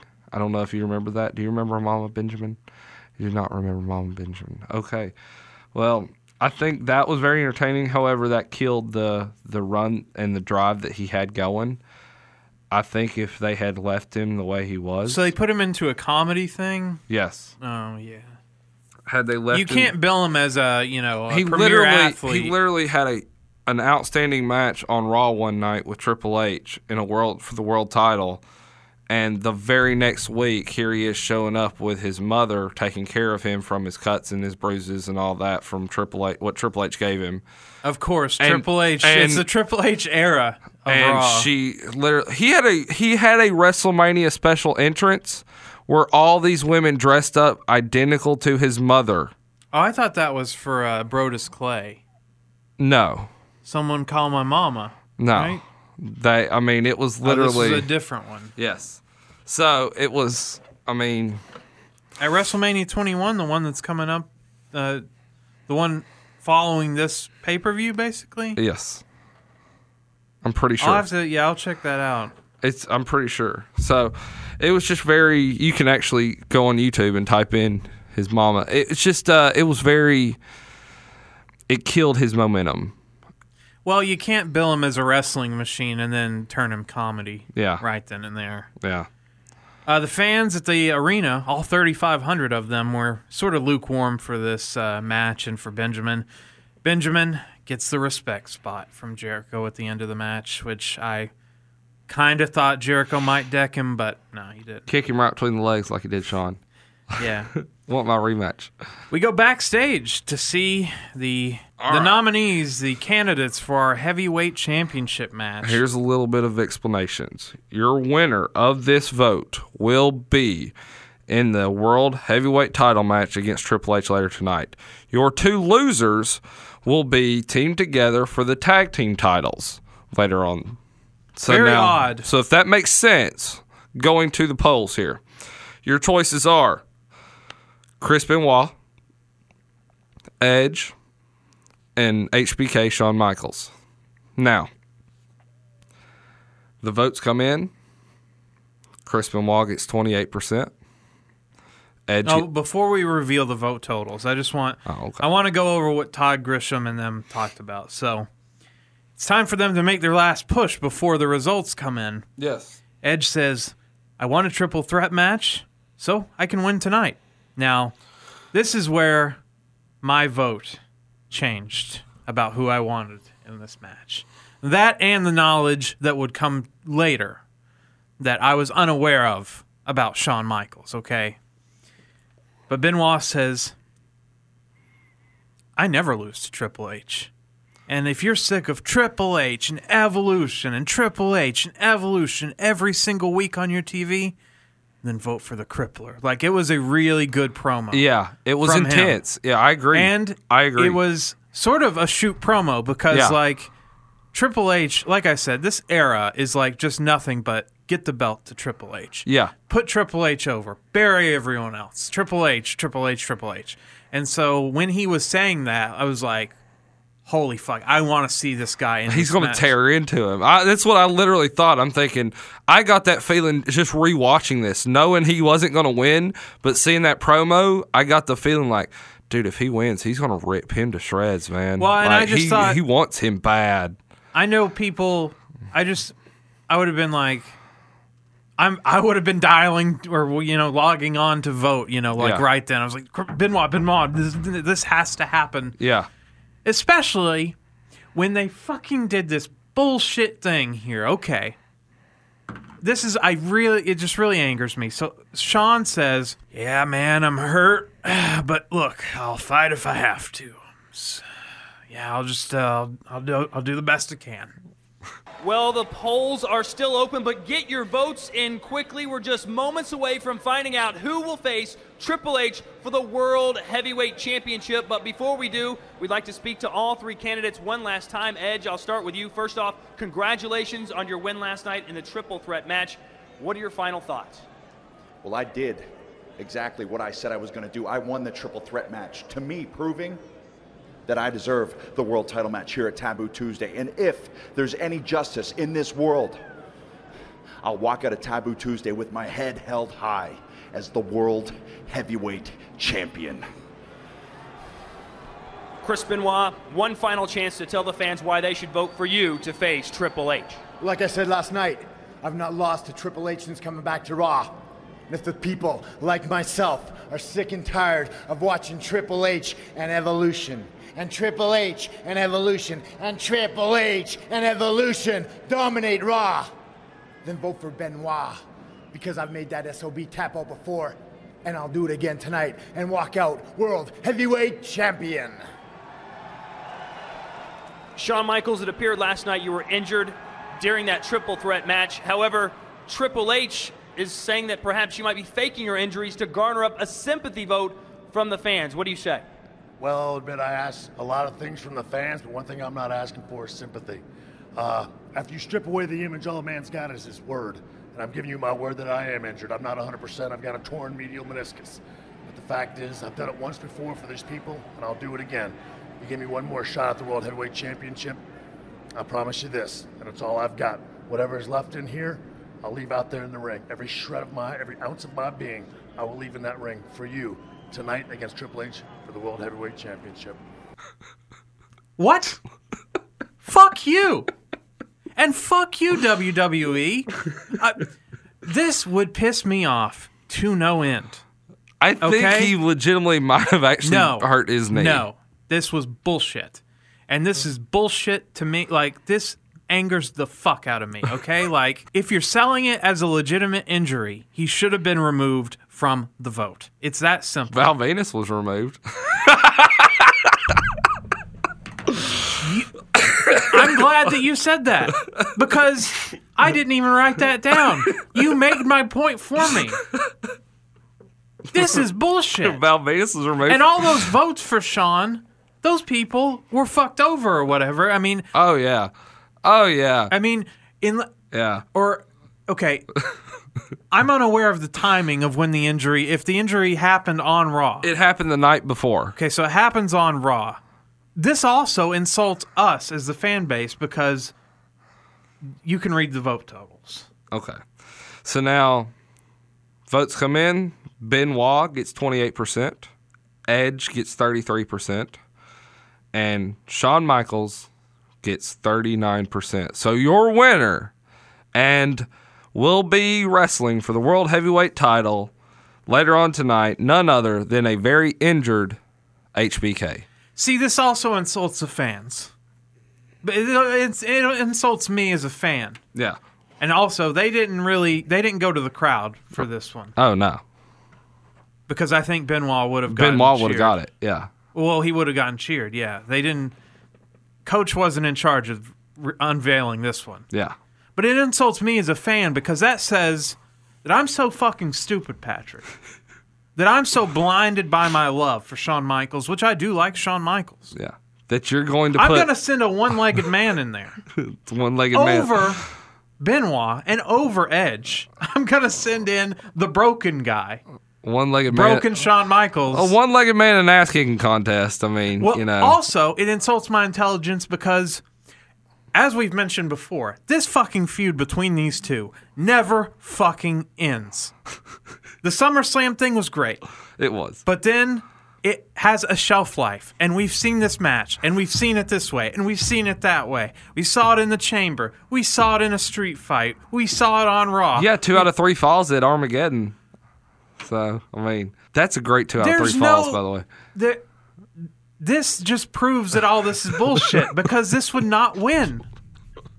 This is just I just hate how bullshit this is. Yeah, no, I 100% agree.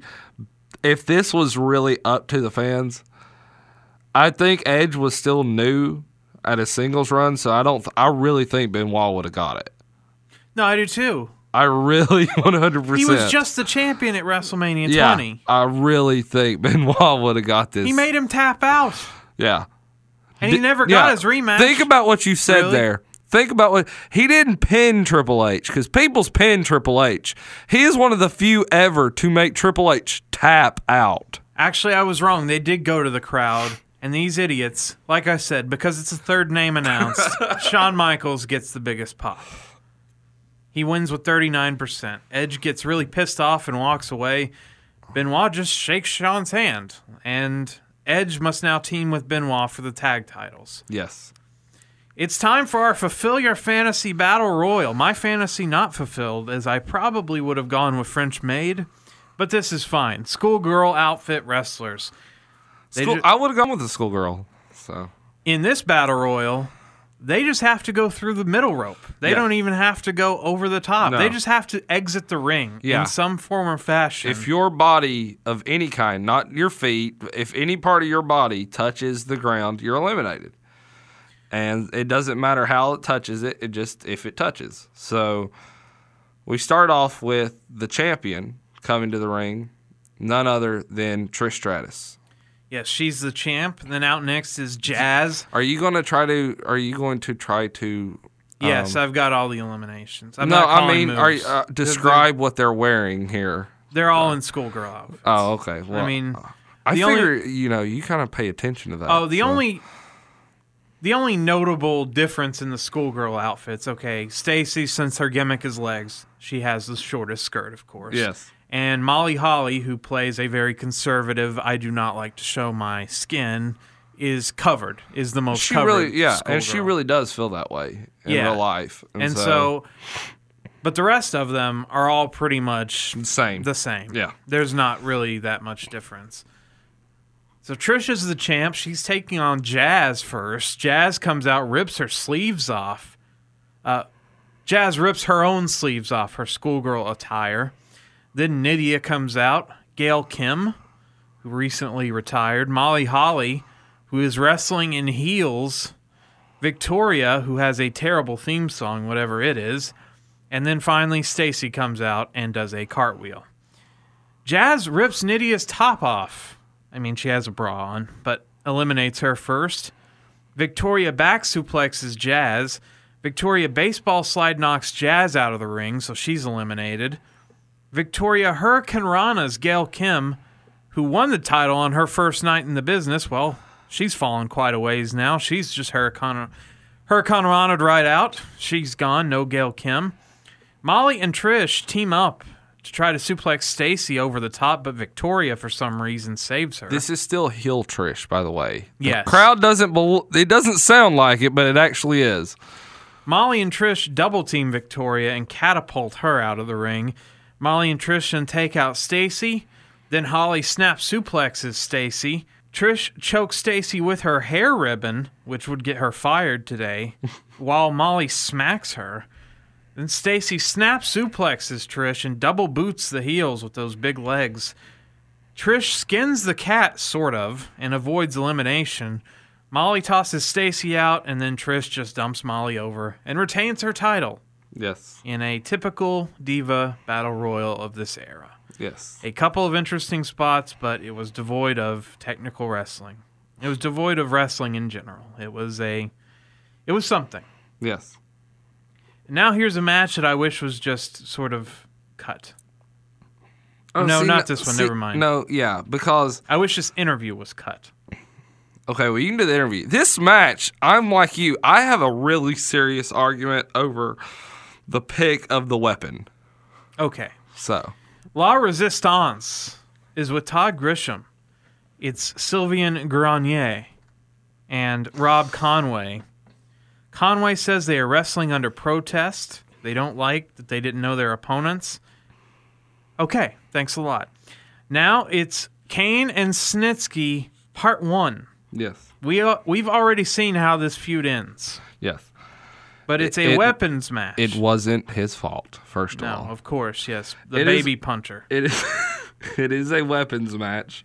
But it's a singular weapon match. You can only pick one weapon. One. Right? And the fans, Mr. Rulebook. The fans pick that weapon, and that's the only weapon that can be used. Now, the weapons at choice are a steel chair, a lead pipe, and a chain. Okay? Fans vote, crowd votes. Chair gets 30%, lead pipe gets 29%, and the steel chain gets 41%. Bullshit. As pissed off as Kane was, I want to see him with a fucking lead pipe, and I want to see them beat the shit out of each other with it. Any wrestling fan known to man was going to pick that. Well, another point here as to why the chain should not have been the weapon is because they show highlights of the feud, okay? So the miscarriage was caused by a chair. Yeah. So that's part of the story. Yeah. And then Snitsky used the steel pipe to beat Kane. So that should actually probably be the weapon, is the steel pipe. Yeah. Because we get chairs in any match. Right. The chain was not part of the storyline until now.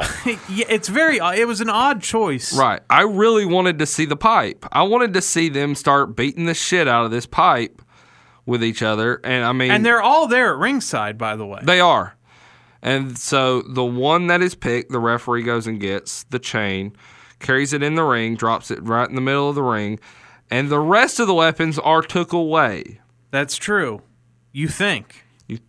But it turns out. However. It turns out there's more than one chair in this arena. Correct. I got myself into a hell of a predicament involving both Matt and Kane. I really regret that. But I don't regret my pregnancy. My baby was the only thing innocent in all of this. And I wanted nothing more than to give birth to my baby. And now, I will never know what my baby looks like. My baby boy was taken away from me. Snitsky took him away from me. It wasn't my fault! Whose fault is it then? I hope that Kane does exactly what he says he's going to do. Snitsky is a dead man.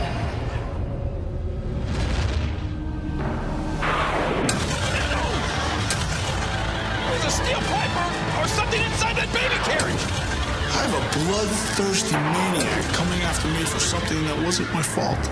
Kane threatened my life. He said Snitsky... Yes, he did. The only thing dead around here, Kane, is your baby.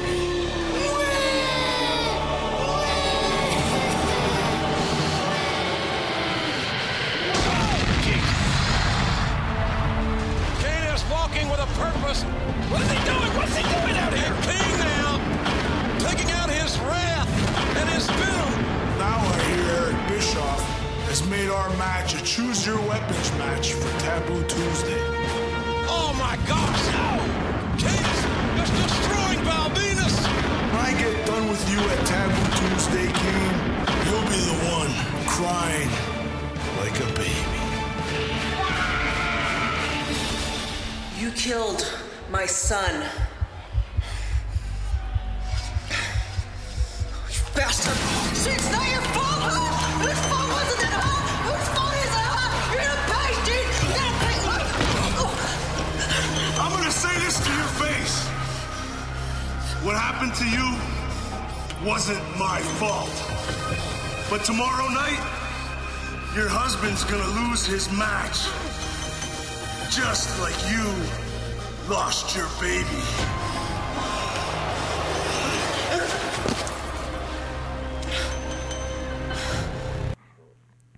I wrote here before the match starts, Kane, if you really think about it, Glenn Jacobs, future possible mayor of Knox County, Tennessee. Oh, future Hall of Famer for sure. Has been involved in some of the worst angles in this company's history. That is so true. And the fact that he still has a job. We talk about Mark Henry finally retiring from in-ring competition. He's going to be in a world title match. Kane is going to be in the world title match at the Rumble. Really soak that in for a minute here. Future mayor of Knoxville, Tennessee. Knox County. Is going to be wrestling for the World Heavyweight title. At 50 years old. Yes. He's very safe in the ring. He's very safe, yes. And he's a very good there's nothing special about... he's very good for a big man. But it's not like his moveset has changed at all since he became Kane. He pretty much does the same stuff. But just some of the worst angles, shocking testicles and... the Katie Vick stuff and the punting of the baby. Why did they punish this man so much with all these shitty angles? That's true. Or having to unmask.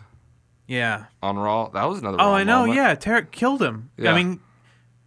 It's part of the mystique of the. Not even in a. You didn't even build it up for a pay-per-view. Yeah, that's another Raw moment. So Snitsky.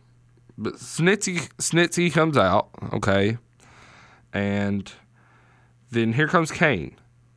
But crazy enough, at a distance, but still following him, comes his quote-unquote wife, Lita, just been through a very traumatic experience. Coming to help her quote-unquote husband, Kane, in this very difficult chain match. Yeah, her husband, in quotation marks, could be killed tonight. Yes. She's out there. She could save his life. Yes. Turns out she did nothing. However, the fact is, literally just months ago before this, she didn't want to marry him and was forced into it. So now all of a sudden she's all for it? Not only, she's all for... Well... This storyline actually really did... This made no sense. No.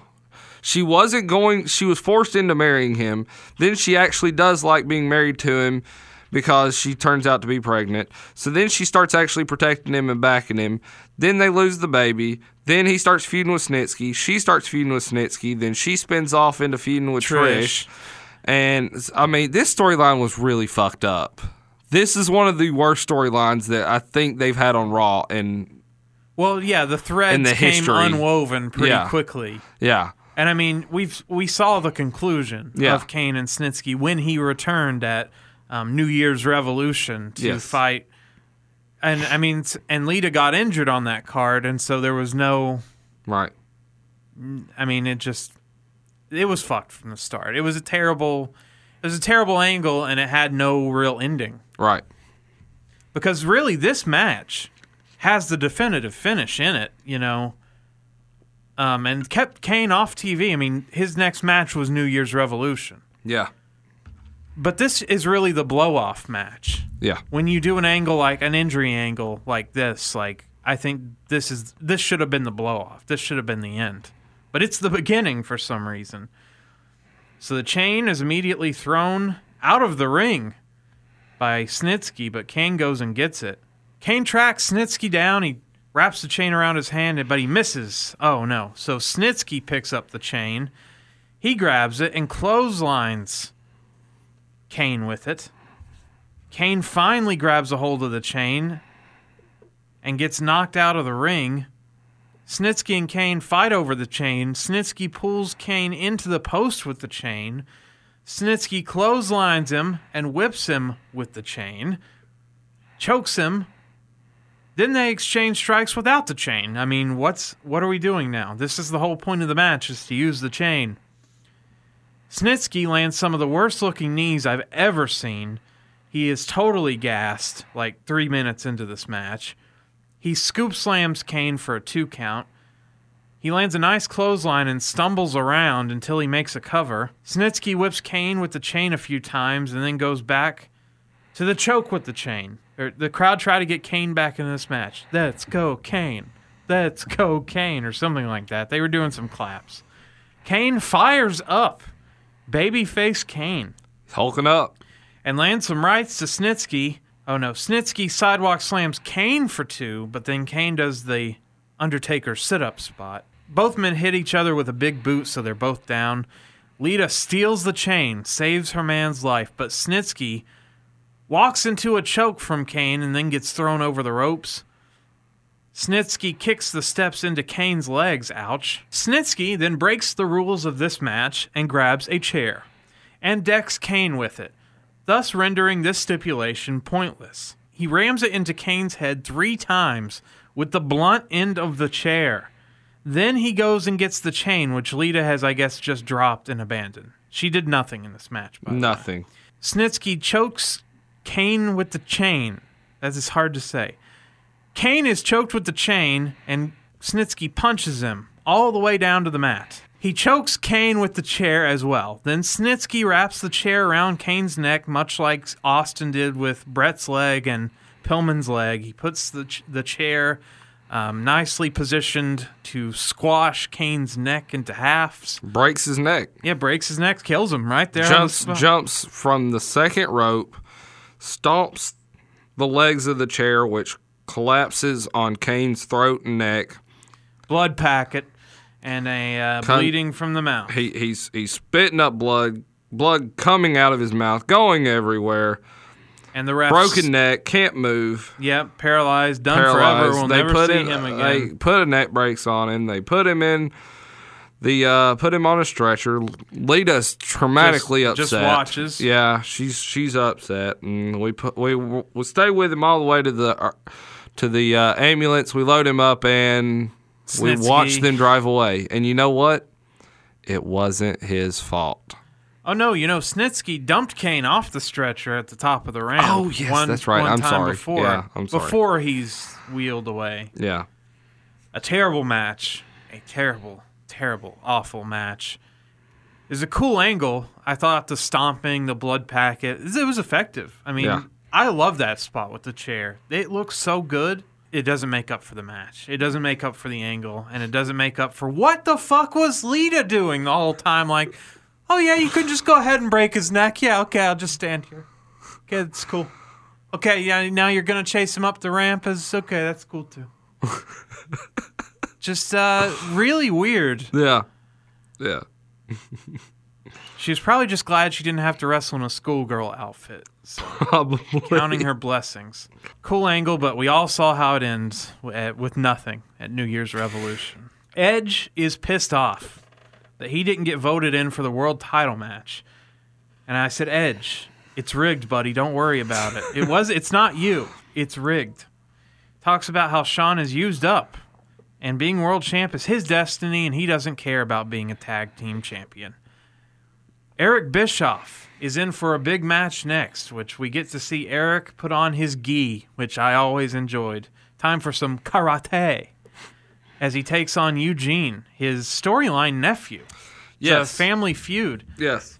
If we had Garrett Bischoff in there, it'd be a total Bischoff family feud here. It would. Now, you can either get your head shaved, wear a dress, or be servant. Those are the stipulation choices. Yeah, the loser is the servant of the winner. You can wear a dress, or you can have your head shaved bald. Now, of course, ringside, we did bring the dress, and we did bring the head-shaving chair. So they were prepared for both. And the servant thing, you don't need anything for. Right. And now, of course, they announced, guess which one they announced last? Head-shaving.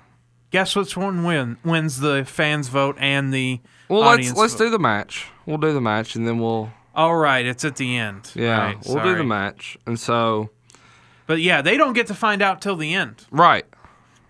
They don't get the pleasure of knowing, because this actually makes sense in kayfabe, because Bischoff would have never agreed to it. Right. He's the boss. Yeah. Bischoff lands some kicks to Eugene. Eugene no-sells top turnbuckle head smashes from Bischoff. Bischoff says, oh, my knee. Oh, my knee is blown out. So he's pulling a Shawn Michaels. Yes. He's saying he can't continue, but then he cheap shots Eugene with his good leg. Eugene does an airplane spin on Bischoff and then kicks him. Eugene does a Hogan leg drop. One, two, three. that leg drop. I mean, it's an amazing move. It's amazing. It is the most powerful leg drop in the world.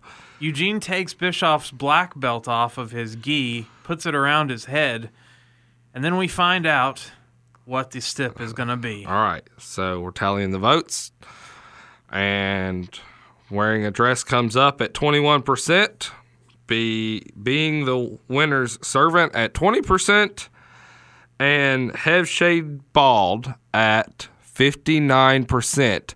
Now the crowd, we do a crowd vote here. Coach does a crowd vote, and the crowd says they want the head shaved bald too. However, Coach doesn't hear that. No, he's hearing something different. So because Vince put him in charge as making he's the data information center. So to weigh the odds, to make both the voters happy and the crowd happy, he's going to be the servant for 5 minutes. Yeah, it didn't say how long you had to be a servant for. Right. And then all of a sudden, out of nowhere, no chance in hell, here comes Vinnie Mac. Doing a great Vince McMahon walk. Oh, God. Corn cob up his ass. Swings that leg, climbs up into the ring, and says, Coach, I swore to these fans and the crowd that I was not going to have any part in this, but that what they wanted was going to take place. And you're trying to screw around with it. So just for that, come with me. Everyone gets out of the ring. He tells Bischoff, the crowd voted, you're getting your head shaved bald, buddy, and if you don't, you're fired. Yeah, he says, Bischoff's like, no way. And he says, as he's walking up there, if you don't do it, you son of a bitch, you're fired. So you do Vince so well. And so, get your ass back in here and get in that barber's chair. Like, he loved it. Vince is so good. I was eating that shit up. And just because Coach... And again, I just want to point out, Ed Leslie did not get the call to come shave the head. That's true. Okay, anyway. And just because Coach wanted to screw around with it, Coach then was made to strip down. Thank God it wasn't naked. But he had to put on the dress. Yeah. Now, Coach, take your shirt, take your pants off. Take off your pants, you bastard! It's something that's going to be burned in my brain for a very long time, is Vince screaming, take off your pants! Coach puts on the dress, and then Vince says, don't be a slut, button it up.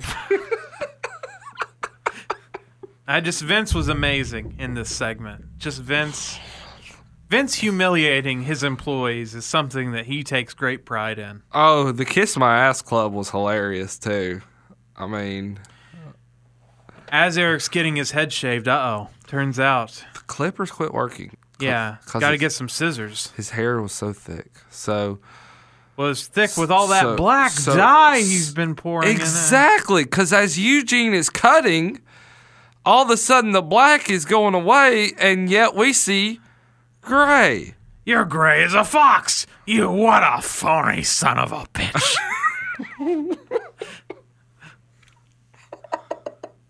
It was fantastic. It really was. It's getting the most out of the least. Yes. And they got the most out of the least. I told you why we were doing this pay-per-view was because of this match. This match and this whole segment is without a doubt the most entertaining part of the entire night. Oh, absolutely. 100%. It literally, when you think of Taboo Tuesday, you think of him getting his head shaved bald. And he would never go back to the black hair. It would be Gray Bischoff from then on out. So Edge is backstage checking on Shawn. He thinks Shawn's knee is bad. Well, he's right. Edge says, you're a selfish son of a bitch. Now it's time for the World Tag Team Championship match, which Edge has to wrestle in. La Resistance is out with Rob Conway and Sylvain Grenier. Sylvain sings the Canadian national anthem in French as they prepare to take on two Canadians, by the way. Just pointing that out here. Rob Conway, the only American in the match, is with La Resistance, who are from Quebec. They have Quebec. They have the Quebec flag, so they are not. They are French Canadians. They are not. They are not just French. They are French Canadians, and they are taking on 2 Canadians. So it was weird. And I mean, this is when they build Benoit from Atlanta, Georgia. So he's an American now. So yeah. And Edge, I don't know where they build him from, but not Canada. By the way, USA chants. Yeah, I love that. So I guess those are for Rob Conway, the only American in the match. Edge hammers Conway before tagging in Benoit. Big chops to Conway. Snap suplex for a 2 count to Conway. Grenier tags in and Edge snap suplexes him. Edge heelishly refuses to do a top rope move and yells at the crowd for expecting one from him. Grenier botches a flapjack, so Benoit knife edge chops him for fucking that up. Conway tags in and gets decked by a clothesline from Edge. Edge knocks Conway off the apron into the guardrail, but Grenier attacks him and then Benoit fights him off. Grenier tags in and puts Edge in a chin lock. Conway then tags in and double team suplexes Edge. Grenier comes back and gets clotheslined from Edge. Benoit gets the hot tag and lights Grenier up, but then gets thrown sternum first and clotheslined from behind, so he is out. Conway tags in, puts the boots to Benoit. La Resistance double team Benoit while the ref stops Edge from coming in to save him. Let's go Benoit chants, you'll never hear those again, as he German suplexes Conway. Edge gets the visionary tag, but the heels put the boots to Benoit and the ref didn't see it, so it never happened. Yeah, right before the tag, the La Resistance jumps in the ring, and the ref's like, no, you got to get out. You can't be in here. We see the tag, but the ref doesn't see the tag. Ref turns back around. Hey, you're not supposed to be in here. There was no tag. What the hell? Yes, there was. No, ref didn't see it, so it doesn't count. Get out of the ring. Edge gets pissed off. So you know what he does? He fucking leaves. He does the December to dismember Mike Knox and just hops down and leaves. And when you say leave, I mean, he took it a step further than just walking to the back. No, we get to follow him out to his car, his rental car, which was, I guess, running already. Yeah. And he's gone. He burned rubber, man. So now Benoit is fucked. He gets choked in the ropes as he watches Edge leave. Like, what? What's going on? What the fuck? Edge goes to the back, gets a bag, goes to his car. He's home for the night. He's on to the next flight. So now it's 2-on-1 against Benoit. Grenier goes up top and gets caught in a superplex. Conway tags in. Benoit Germans Grenier, throws him into Conway, and then gets 2 Germans on Conway, then locks in the crossface. Rob Conway taps out, and Chris Benoit single-handedly wins the World Tag Team titles all by himself. Now, for a second there, let that sink in what you just said. Chris Benoit single-handedly wins the tag team titles. But it wasn't good enough for a world title match. Now, this storyline has been done a few times in the past. Yeah. It can't. It never has. It never will be believable except for this one moment, because I truly believed that Chris Benoit was such a true badass that he could actually go in there and win the tag titles by himself. There's only he is one of a select few that you could do this storyline with and it be believable. I would say like Angle or Brock. Yeah. Taker maybe, That it would be, there's a select few that you could do it with and it be believable. And the fact that he did this and pulled it off shows that 100% his credibility factor, but how much of a true athletic background, a true badass, a true phenomenally great performer. Hands down, one of the best to ever step foot in a ring. Yep, but not good enough for a world title match ever again.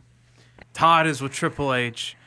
Triple H says, I have no strategy. And I think Sean's lying about his knee injury. And guess what? If he's not lying about it, I'm going to break his leg. Christy and Carmella. Carmella from the Diva search in 2004 from that infamous Diss the Diva segment that I showed you where I believe she was called a cum-guzzling slut on Raw, which is one of the lowlights of Raw. I put that as a high moment. And Christy Hemme, the mother of... the now mother of 4.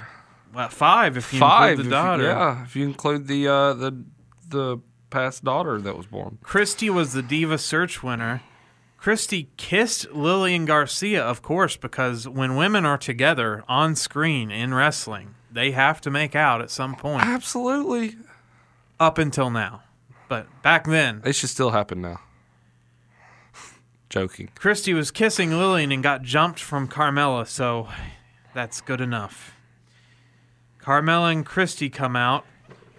It's a lingerie pillow fight. Or... You have 3 choices to pick from. A lingerie pillow fight, a aerobics challenge. Okay.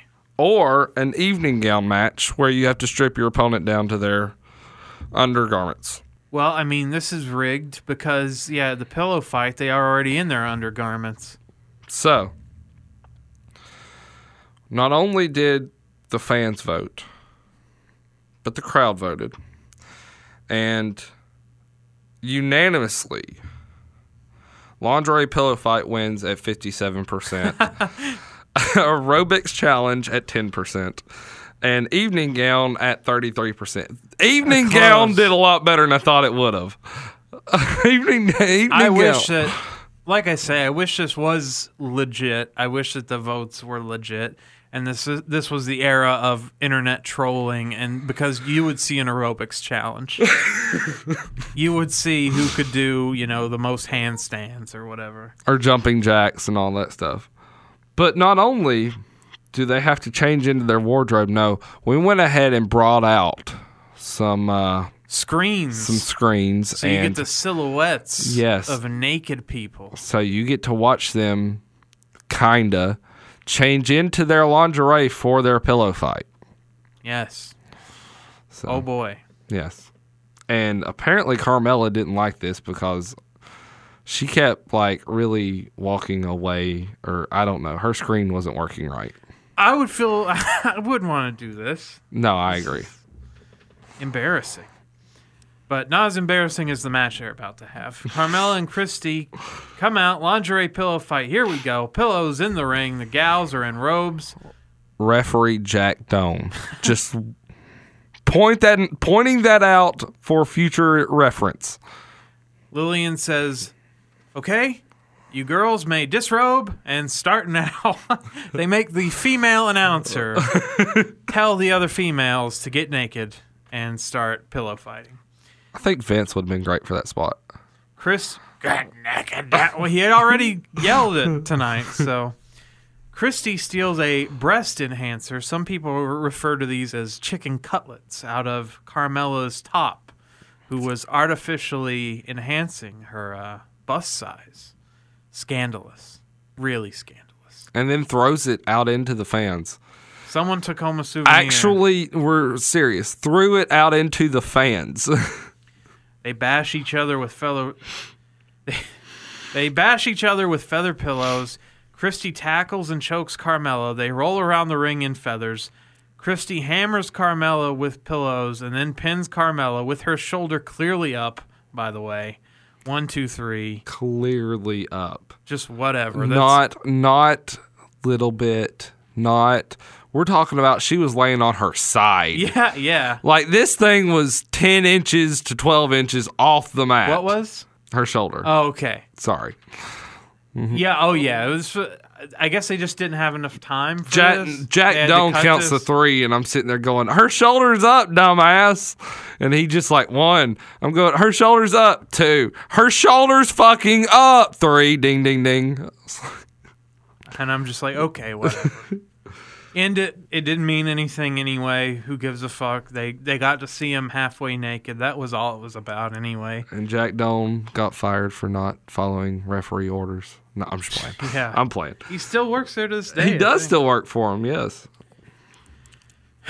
Time for our world title match, which is not the main event tonight. Now, it's odd that this is in this arrangement because Ric Flair's retirement match, he demanded that the world title match go on as the main event. And here tonight, I guess he was fine with that, him being in the main event instead of the world title and in the cage. I think it was to build Randy Orton. That was the point. Well, it's Randy was quickly becoming the anti-guy, but this was kind of that big push Randy needed. Very odd. Well, we'll talk about it when we get to that match. Triple H is out first, and then here comes old limpy Shawn coming out here. And congrats, Shawn, you're actually wearing some nice tights for this matchup. No chaps tonight. They exchange some strikes to start the match. Triple H then decides, you know what, time to go after that leg. So he stomps it. Jerry Lawler rightly states that it was stupid for the voters to vote for an injured man, and he is totally 100% right. Triple H drops an elbow on that bad leg a few times and drops a knee on it repeatedly over and over again. A figure four for ages until Shawn can get to the ropes. Triple H tries to slam Shawn's leg on the ring post, but he kicks him away with the good leg. Shawn chops and punches Triple H when he gets back in the ring until H kicks the knee again. Shawn catapults H into the corner. Both men are down, but they make it before the 10 count is up. Shawn hits an inverted atomic drop on Triple H on his good leg. He then clotheslines him. Michaels swings on spaghetti legs, which is very funny to see. Yeah. But he just falls over again, and Triple H covers for a 2 count. Triple H looks for a pedigree and shoves Mike Chioda out of the way, and Shawn has to cheat because he's disabled. So even though he's a face, you understand why he has to do what he has to do. So Shawn low blows Triple H and DDTs him to a big reaction.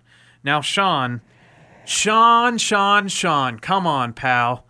On his bad leg, climbs the ropes, yes, which is a big pet peeve of mine in any match where they're selling the leg. I'm sorry. I can buy all the other stuff that you can muster the energy to stand on it for a minute, but when you start climbing or when you start climbing a ladder, that really irritates me.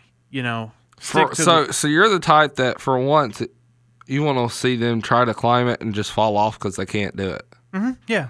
They try and take a step. Their first step, or they say like, just show pain. They don't have to take a back bump off of it. But Shawn on a bad leg climbs all the way to the top and hits his signature elbow. He starts tuning up the band with the good leg.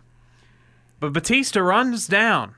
But HBK takes care of him, decks him. And Triple H still gets hit with the sweet chin music, and the crowd pops huge for this, thinking he turns right into it. He's still going to win with one leg. With one leg, Shawn Michaels is going to win the World Heavyweight title. Then, surprise, the camera did not show us that Edge just happened to be in the ring, spears Shawn Michaels, H covers him, and retains the title. Shawn gets the hero's exit as he is hoisted away, helped away.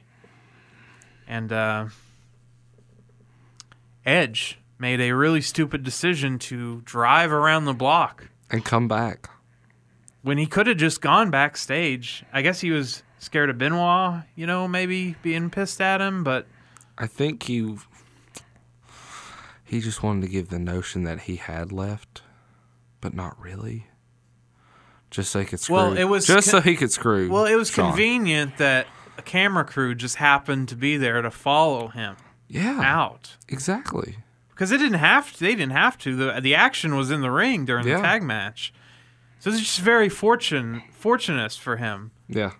And I mean, even if, it really makes no sense for him to have left because Shawn, you're still not going to anticipate the attack no matter what. You're definitely not going to see it because you thought he left the ring or left the arena. Well, yeah, but I mean, even that just adds more to the holy shit, he actually came back. Drove back. Yeah. Was probably boarding the plane. Had to turn around. It probably was in flight and he made him fly back and land again. That could happen. We go backstage where we see Eric Bischoff, freshly shaven head, buzzed down to nothing, solid gray, walking around, and he comes up on some guys. Now, do you know who these guys were? No, I do not.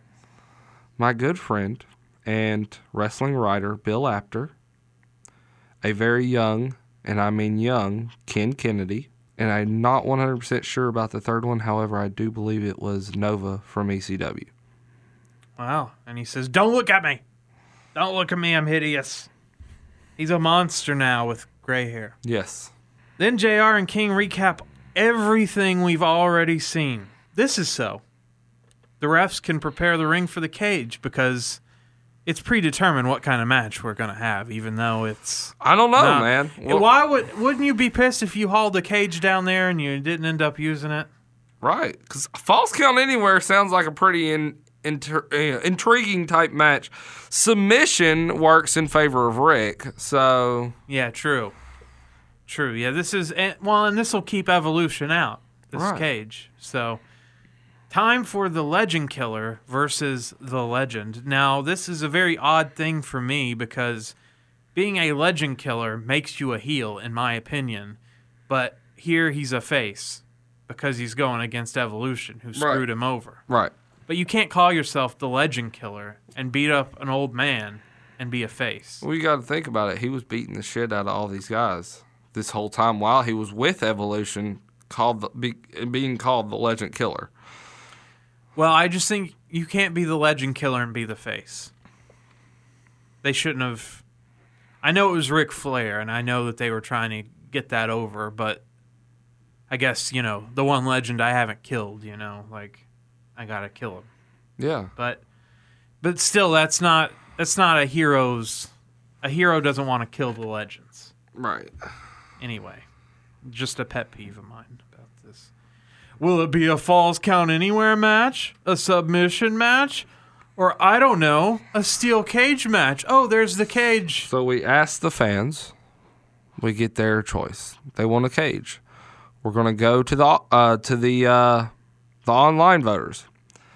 Falls Count Anywhere match gets 20%. Submission gets 12%. And your winner by a shocking number, steel cage at 68%. Wow. That is bigger. That is bigger than the schoolgirl outfit that we actually had. Wow. More votes were cast for this steel cage match than schoolgirl. So...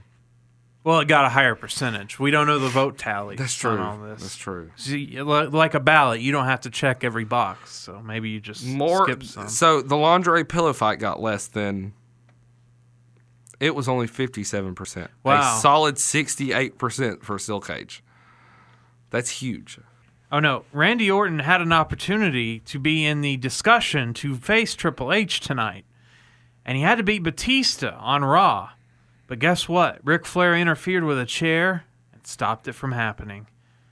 So Coachman asked the crowd, and the internet agree it's a cage, which just happened to be hanging above the ring anyway. Flair is out, and he comes out to his 1992 version Space Odyssey theme.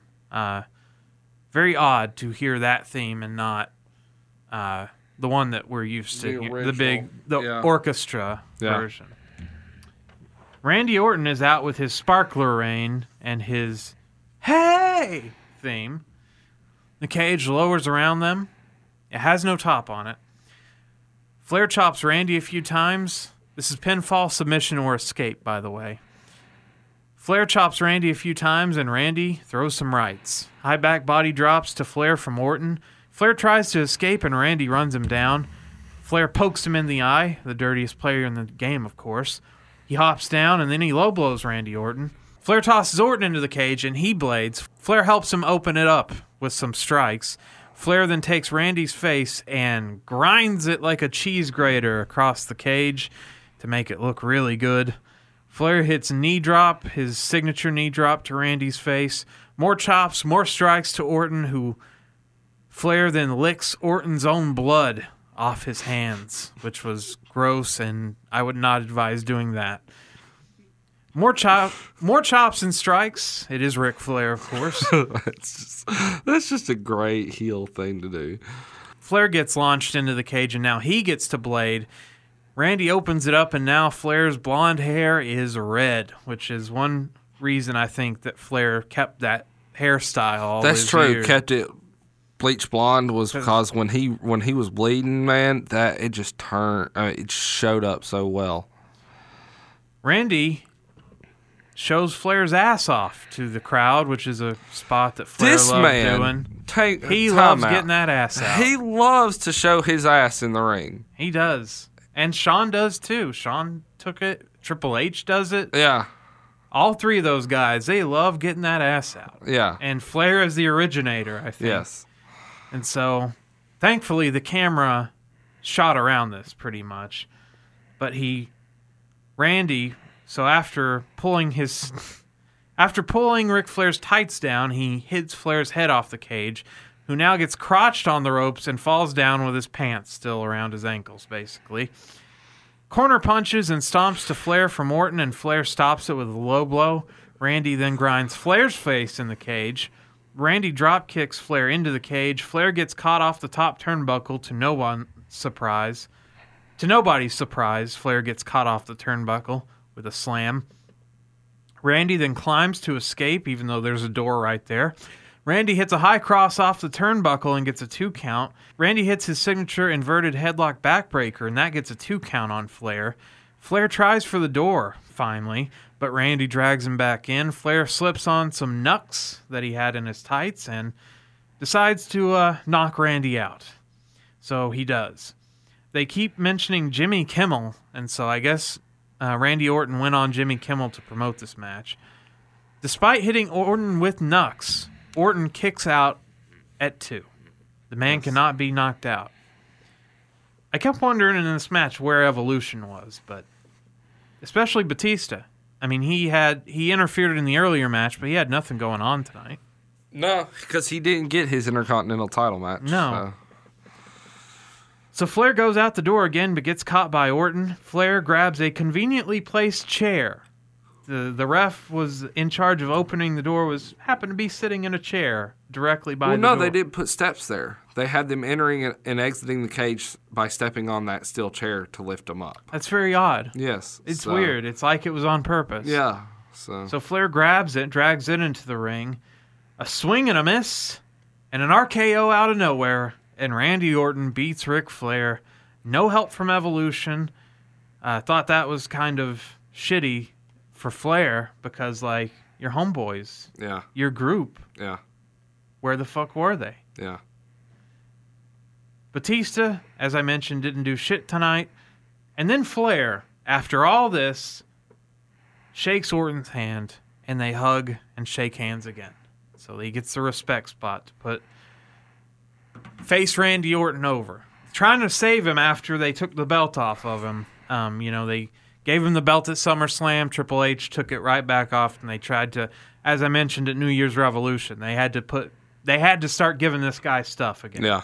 Because they really, it was really shitty what they did with, well, not only they gave Benoit a short title run because he dropped it at SummerSlam, and then they gave Orton an even shorter title run, and when he dropped it to Triple H. So they really, and I mean, Randy Orton is the apple of their eye, so they had to give him something. Yeah. And so it was time to start building him back up again, but never think Randy Orton's a good face. He's just not a good face. There's nothing about him that is relatable to a common person. He doesn't have, Dusty Rhodes is He's not the the common everyman. man. Yeah, Dusty Rhodes is the common man. Not Randy Orton, who's like sculpted and like 6'3" and tall and like, So like me. Yeah, beautiful, Exactly. just, I am a sexy hunk of man. and just ripped to shreds, and just, so I never liked face Randy Orton, and he's a face right now, on SmackDown, and it's kind of... They keep putting him and Nakamura together for some reason. I don't, it's not doing anything for me, but what did you think of the main event, the cage match? Like I said, going into it, I think it was a... when you think of a steel cage match, you think of Ric Flair. Yeah, the man loves steel cages. He loves blading. I mean, he always has, even back in NWA, and so War Games, all the stuff with the Horsemen. I really 100% believe this was a way to rocket Randy Orton at a very young age to being a big-time player. Well, he had already been world champ. Yeah. But, I mean, that was also with the help of 3 other men, too. Well, so, yeah, but... I mean, this was his way of being a singles, by himself, big-time player. I really think it's another instance of Ric Flair giving somebody the rub. Yeah. Putting somebody over. Never doesn't care. No. And you will never see Hogan or any people like that doing that shit. No. No. Very selectively. Yeah. And so... And then they'll talk about it for 15 years like they did the greatest thing ever. That's like Terry Funk, man. Terry Funk will give the rub to anybody and everybody to try to help him. And so... but yeah. And it was great to see Flair in a main event because he had wrestled pretty sparingly. You know, they brought him back in that GM role, and then he was kind of in tags and, you know, a singles match here and there. But to see him in a main event was very cool.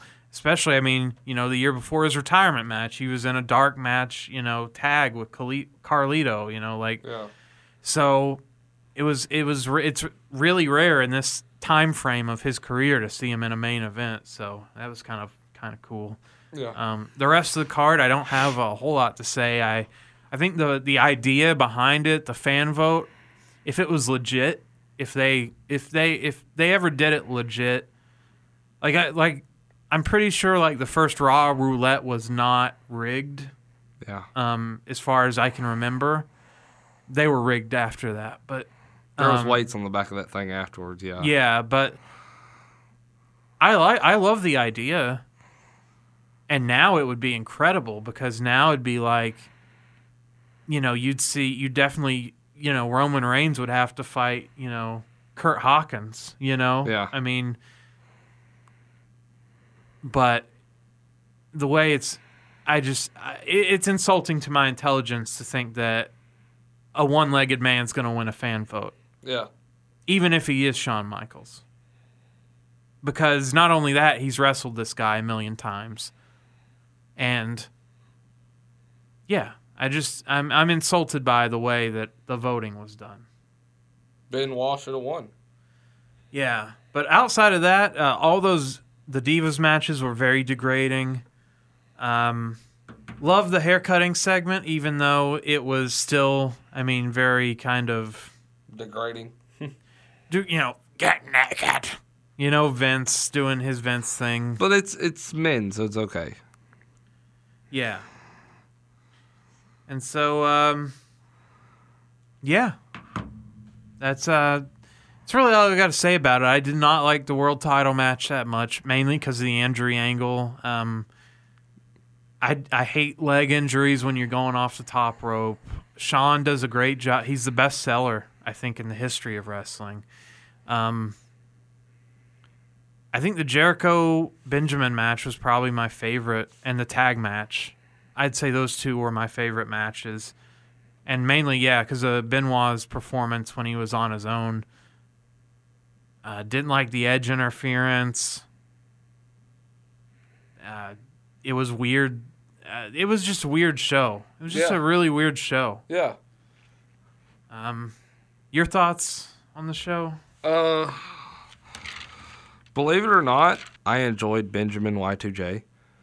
Yeah, that was fine. The schoolgirl battle royal was entertaining for what it was. You can't look at it like... You can't think it's going to be a 5-star classic. I mean, you got to go into it with the mindset that this is a time filler and a... Well, there was a lot of time filler tonight. Hormonal teenage fantasy. That's all that was. Pillow match was awful. That was bad. Now, they could have actually cut that for me. They could have cut it from this from the history books. Yeah, that was bad. The Kane Snitsky thing, I think match was shit. I would rather if it had been the pipe. However, I love the ending. Love the angle. The ending the payoff. Yeah. The ending, not the angle. The angle stinks. Yeah. But this is how it all should have ended. Yeah. Snitsky should have, to help Snitsky should have gone over on this whole angle. Yeah. And so this is, like you said, this is how it should have, the angle should have ended completely, not started. And so, because Kane could have took that kind of a toll and still been fine in fans' eyes. Yeah, and this is October, and this wouldn't end until January. Yeah. And Kane would be off TV, so you even forget about this thing. Yeah. Bischoff, Eugene, like I said, is without a doubt what made this night entertaining. Edge and Benoit, the work that they did, and the whole Edge storming off and Benoit carrying the match and winning by himself the tag titles. Like I said when we were covering it, it's one of the few that I could actually believe he's a true enough badass to actually pull that off. And so I was 100% in for that. The Carmella Christie Hemi didn't really give a shit about at all. Jack Doan really shouldn't have even. Don't count. I don't care how bad the match is. You're only making yourself look worse as a referee if you actually break your own rules as a referee and count a 3 count, knowing that a shoulder is up. Yeah, but in this case, I'm going to let it slide based on what it was. Shockingly, Triple H and Shawn, I did not like the match.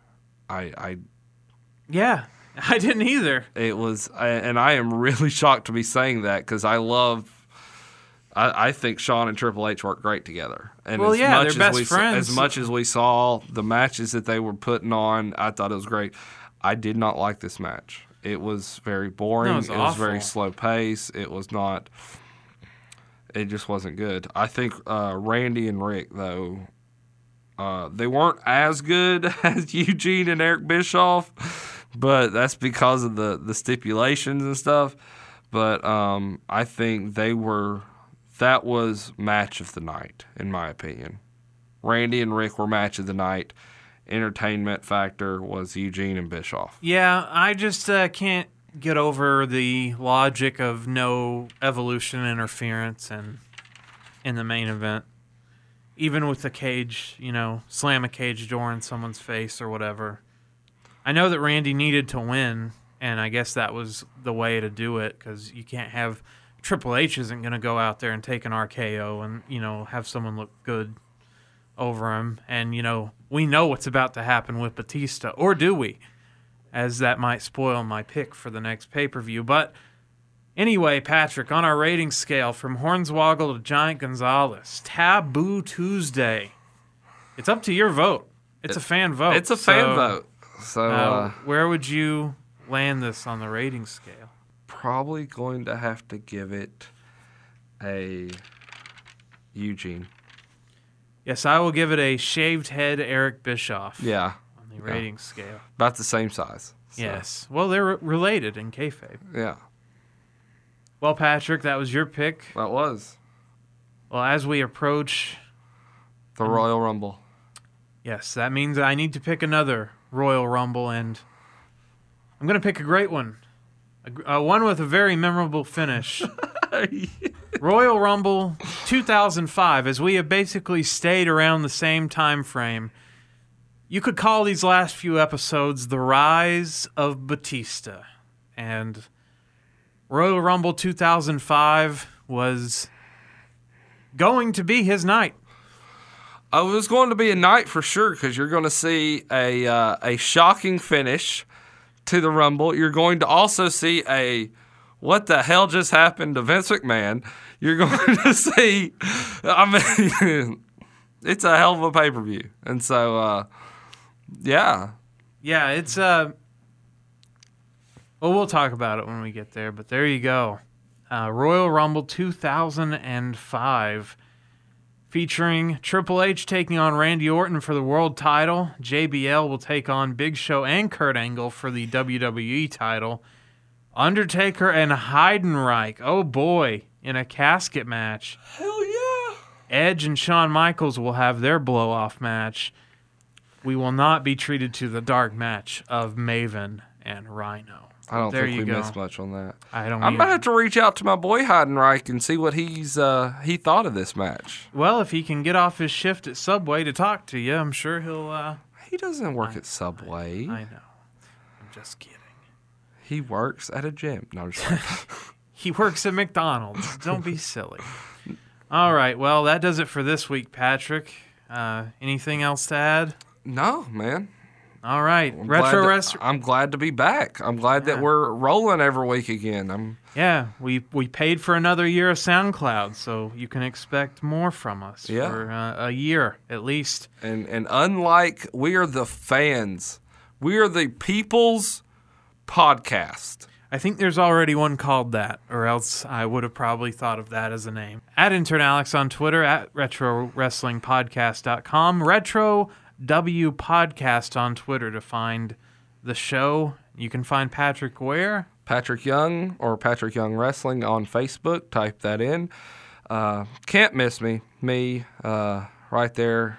Main picture with Tommy Dreamer, Stevie Richards. And looking very scared about what's about to happen. The shit went down during that match, let me tell you. I felt in fear. But no, it was if you need me, always shoot me a message. I will gladly answer any question you have, whether you're a friend on Facebook or you're just a fan that don't follow me and you just wanted to talk. I will always do anything I can. If you can't reach me there, you can always reach me at Retro Wrestling Podcast Facebook page. If I don't get it, Alex will pass it along to me. Any wrestling questions related to the backstage stories you want to hear, I will gladly find out the answers, get the answers, or just discover them for you. Well, I'm Intern Alex. I am the one and only, the greatest referee in professional wrestling history, Patrick Young. Saying, as always, my closing line's a clothesline. Bingo bango. See, I come out here with this concept I said last night, in which I have no authority, in which all of the authority for Taboo Tuesday is in their hands. But I was told... maybe you didn't listen to them, Coach, like I did. Maybe you didn't hear what they heard. I heard distinctly this audience agree with the internet audience. Therefore, right here,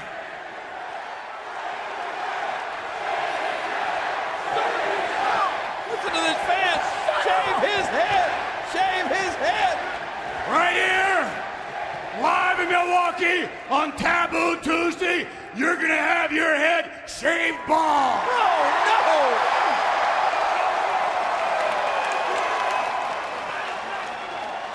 You have to do it. I am not doing it. No way. You're not doing it. You heard me right. Congratulations. Go ahead. If you're not doing it, go ahead, Eric. Take a walk. Because you keep walking, you son of a bitch, you're fired. What? Uh-oh. Well, that wasn't Donald Trump saying it. That was Mr. McMahon. I'll replace you like that. You want to be general manager of Raw? Get your ass back in here and get in that barber's chair. Oh, my God.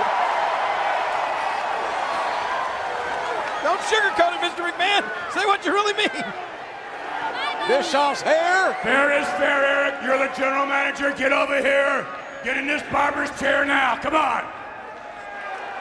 Let's go. Oh, Bischoff takes such pride in his appearance. I've never seen a more vain man in my entire life. This will kill him if he has to get his head shaved. Eugene is going to be the barber. Have a seat. Oh, no, Eugene's going to be the barber. He'll cut his ears off as well. You lost the match fair and square. Sit down. You touch my head. You don't touch my head. Oh, JR, Eugene, I'm telling you, don't do it. Don't do it. Have you got a VCR running? You got a choice. You can still walk. Go ahead, Eric. You want to walk out? Go ahead, walk out. I'll fire you. I'll have a new general manager next Monday. Go ahead. He's going to be Get fired. your ass out of here. That's fine with me. Think about it. What? Think about it. Think of what? You can't even do that.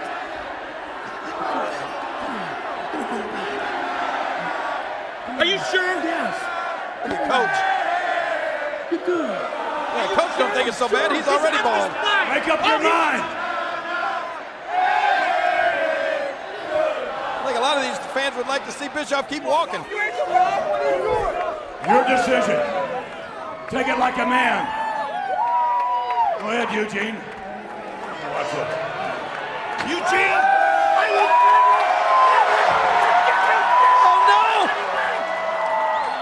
I will never forgive Eugene! Be careful! Be careful with that hair! Damn it to hell, Eugene! Careful! Damn it, Eugene! Wait a minute! Look out! Eugene! I'd be still if I were you! I'd be still! Oh my God, it's right! Kill me, McMahon! I'd be still if I were you! He can't handle it! Watch his ears!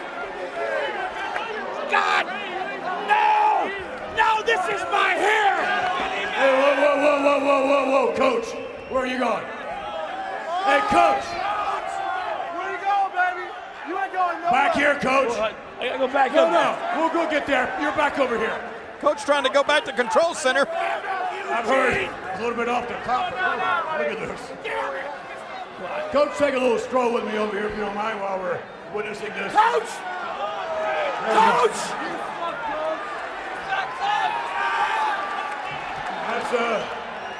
That's a nice dress. Oh no. Oh no. Not a bad dress. Hey, you know what? I don't know how this is, but Stop right now. it's your size. Oh no.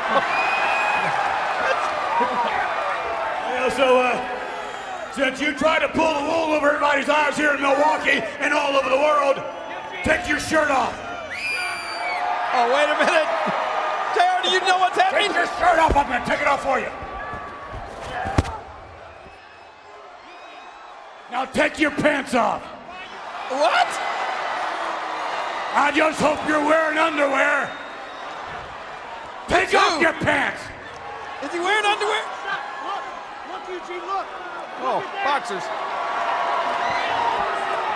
Eugene, for God's sake. Enough. Ow, ow, ow, ow. Look at Eugene. Ow. Ow. Now put on the dress. Eugene. This is Coach has got to Put wear on the dress. Now. The dress. whole ice cream. And that's the ugliest dress I've ever seen. Shut up and sit down. I'll knock you out. I'll knock you out.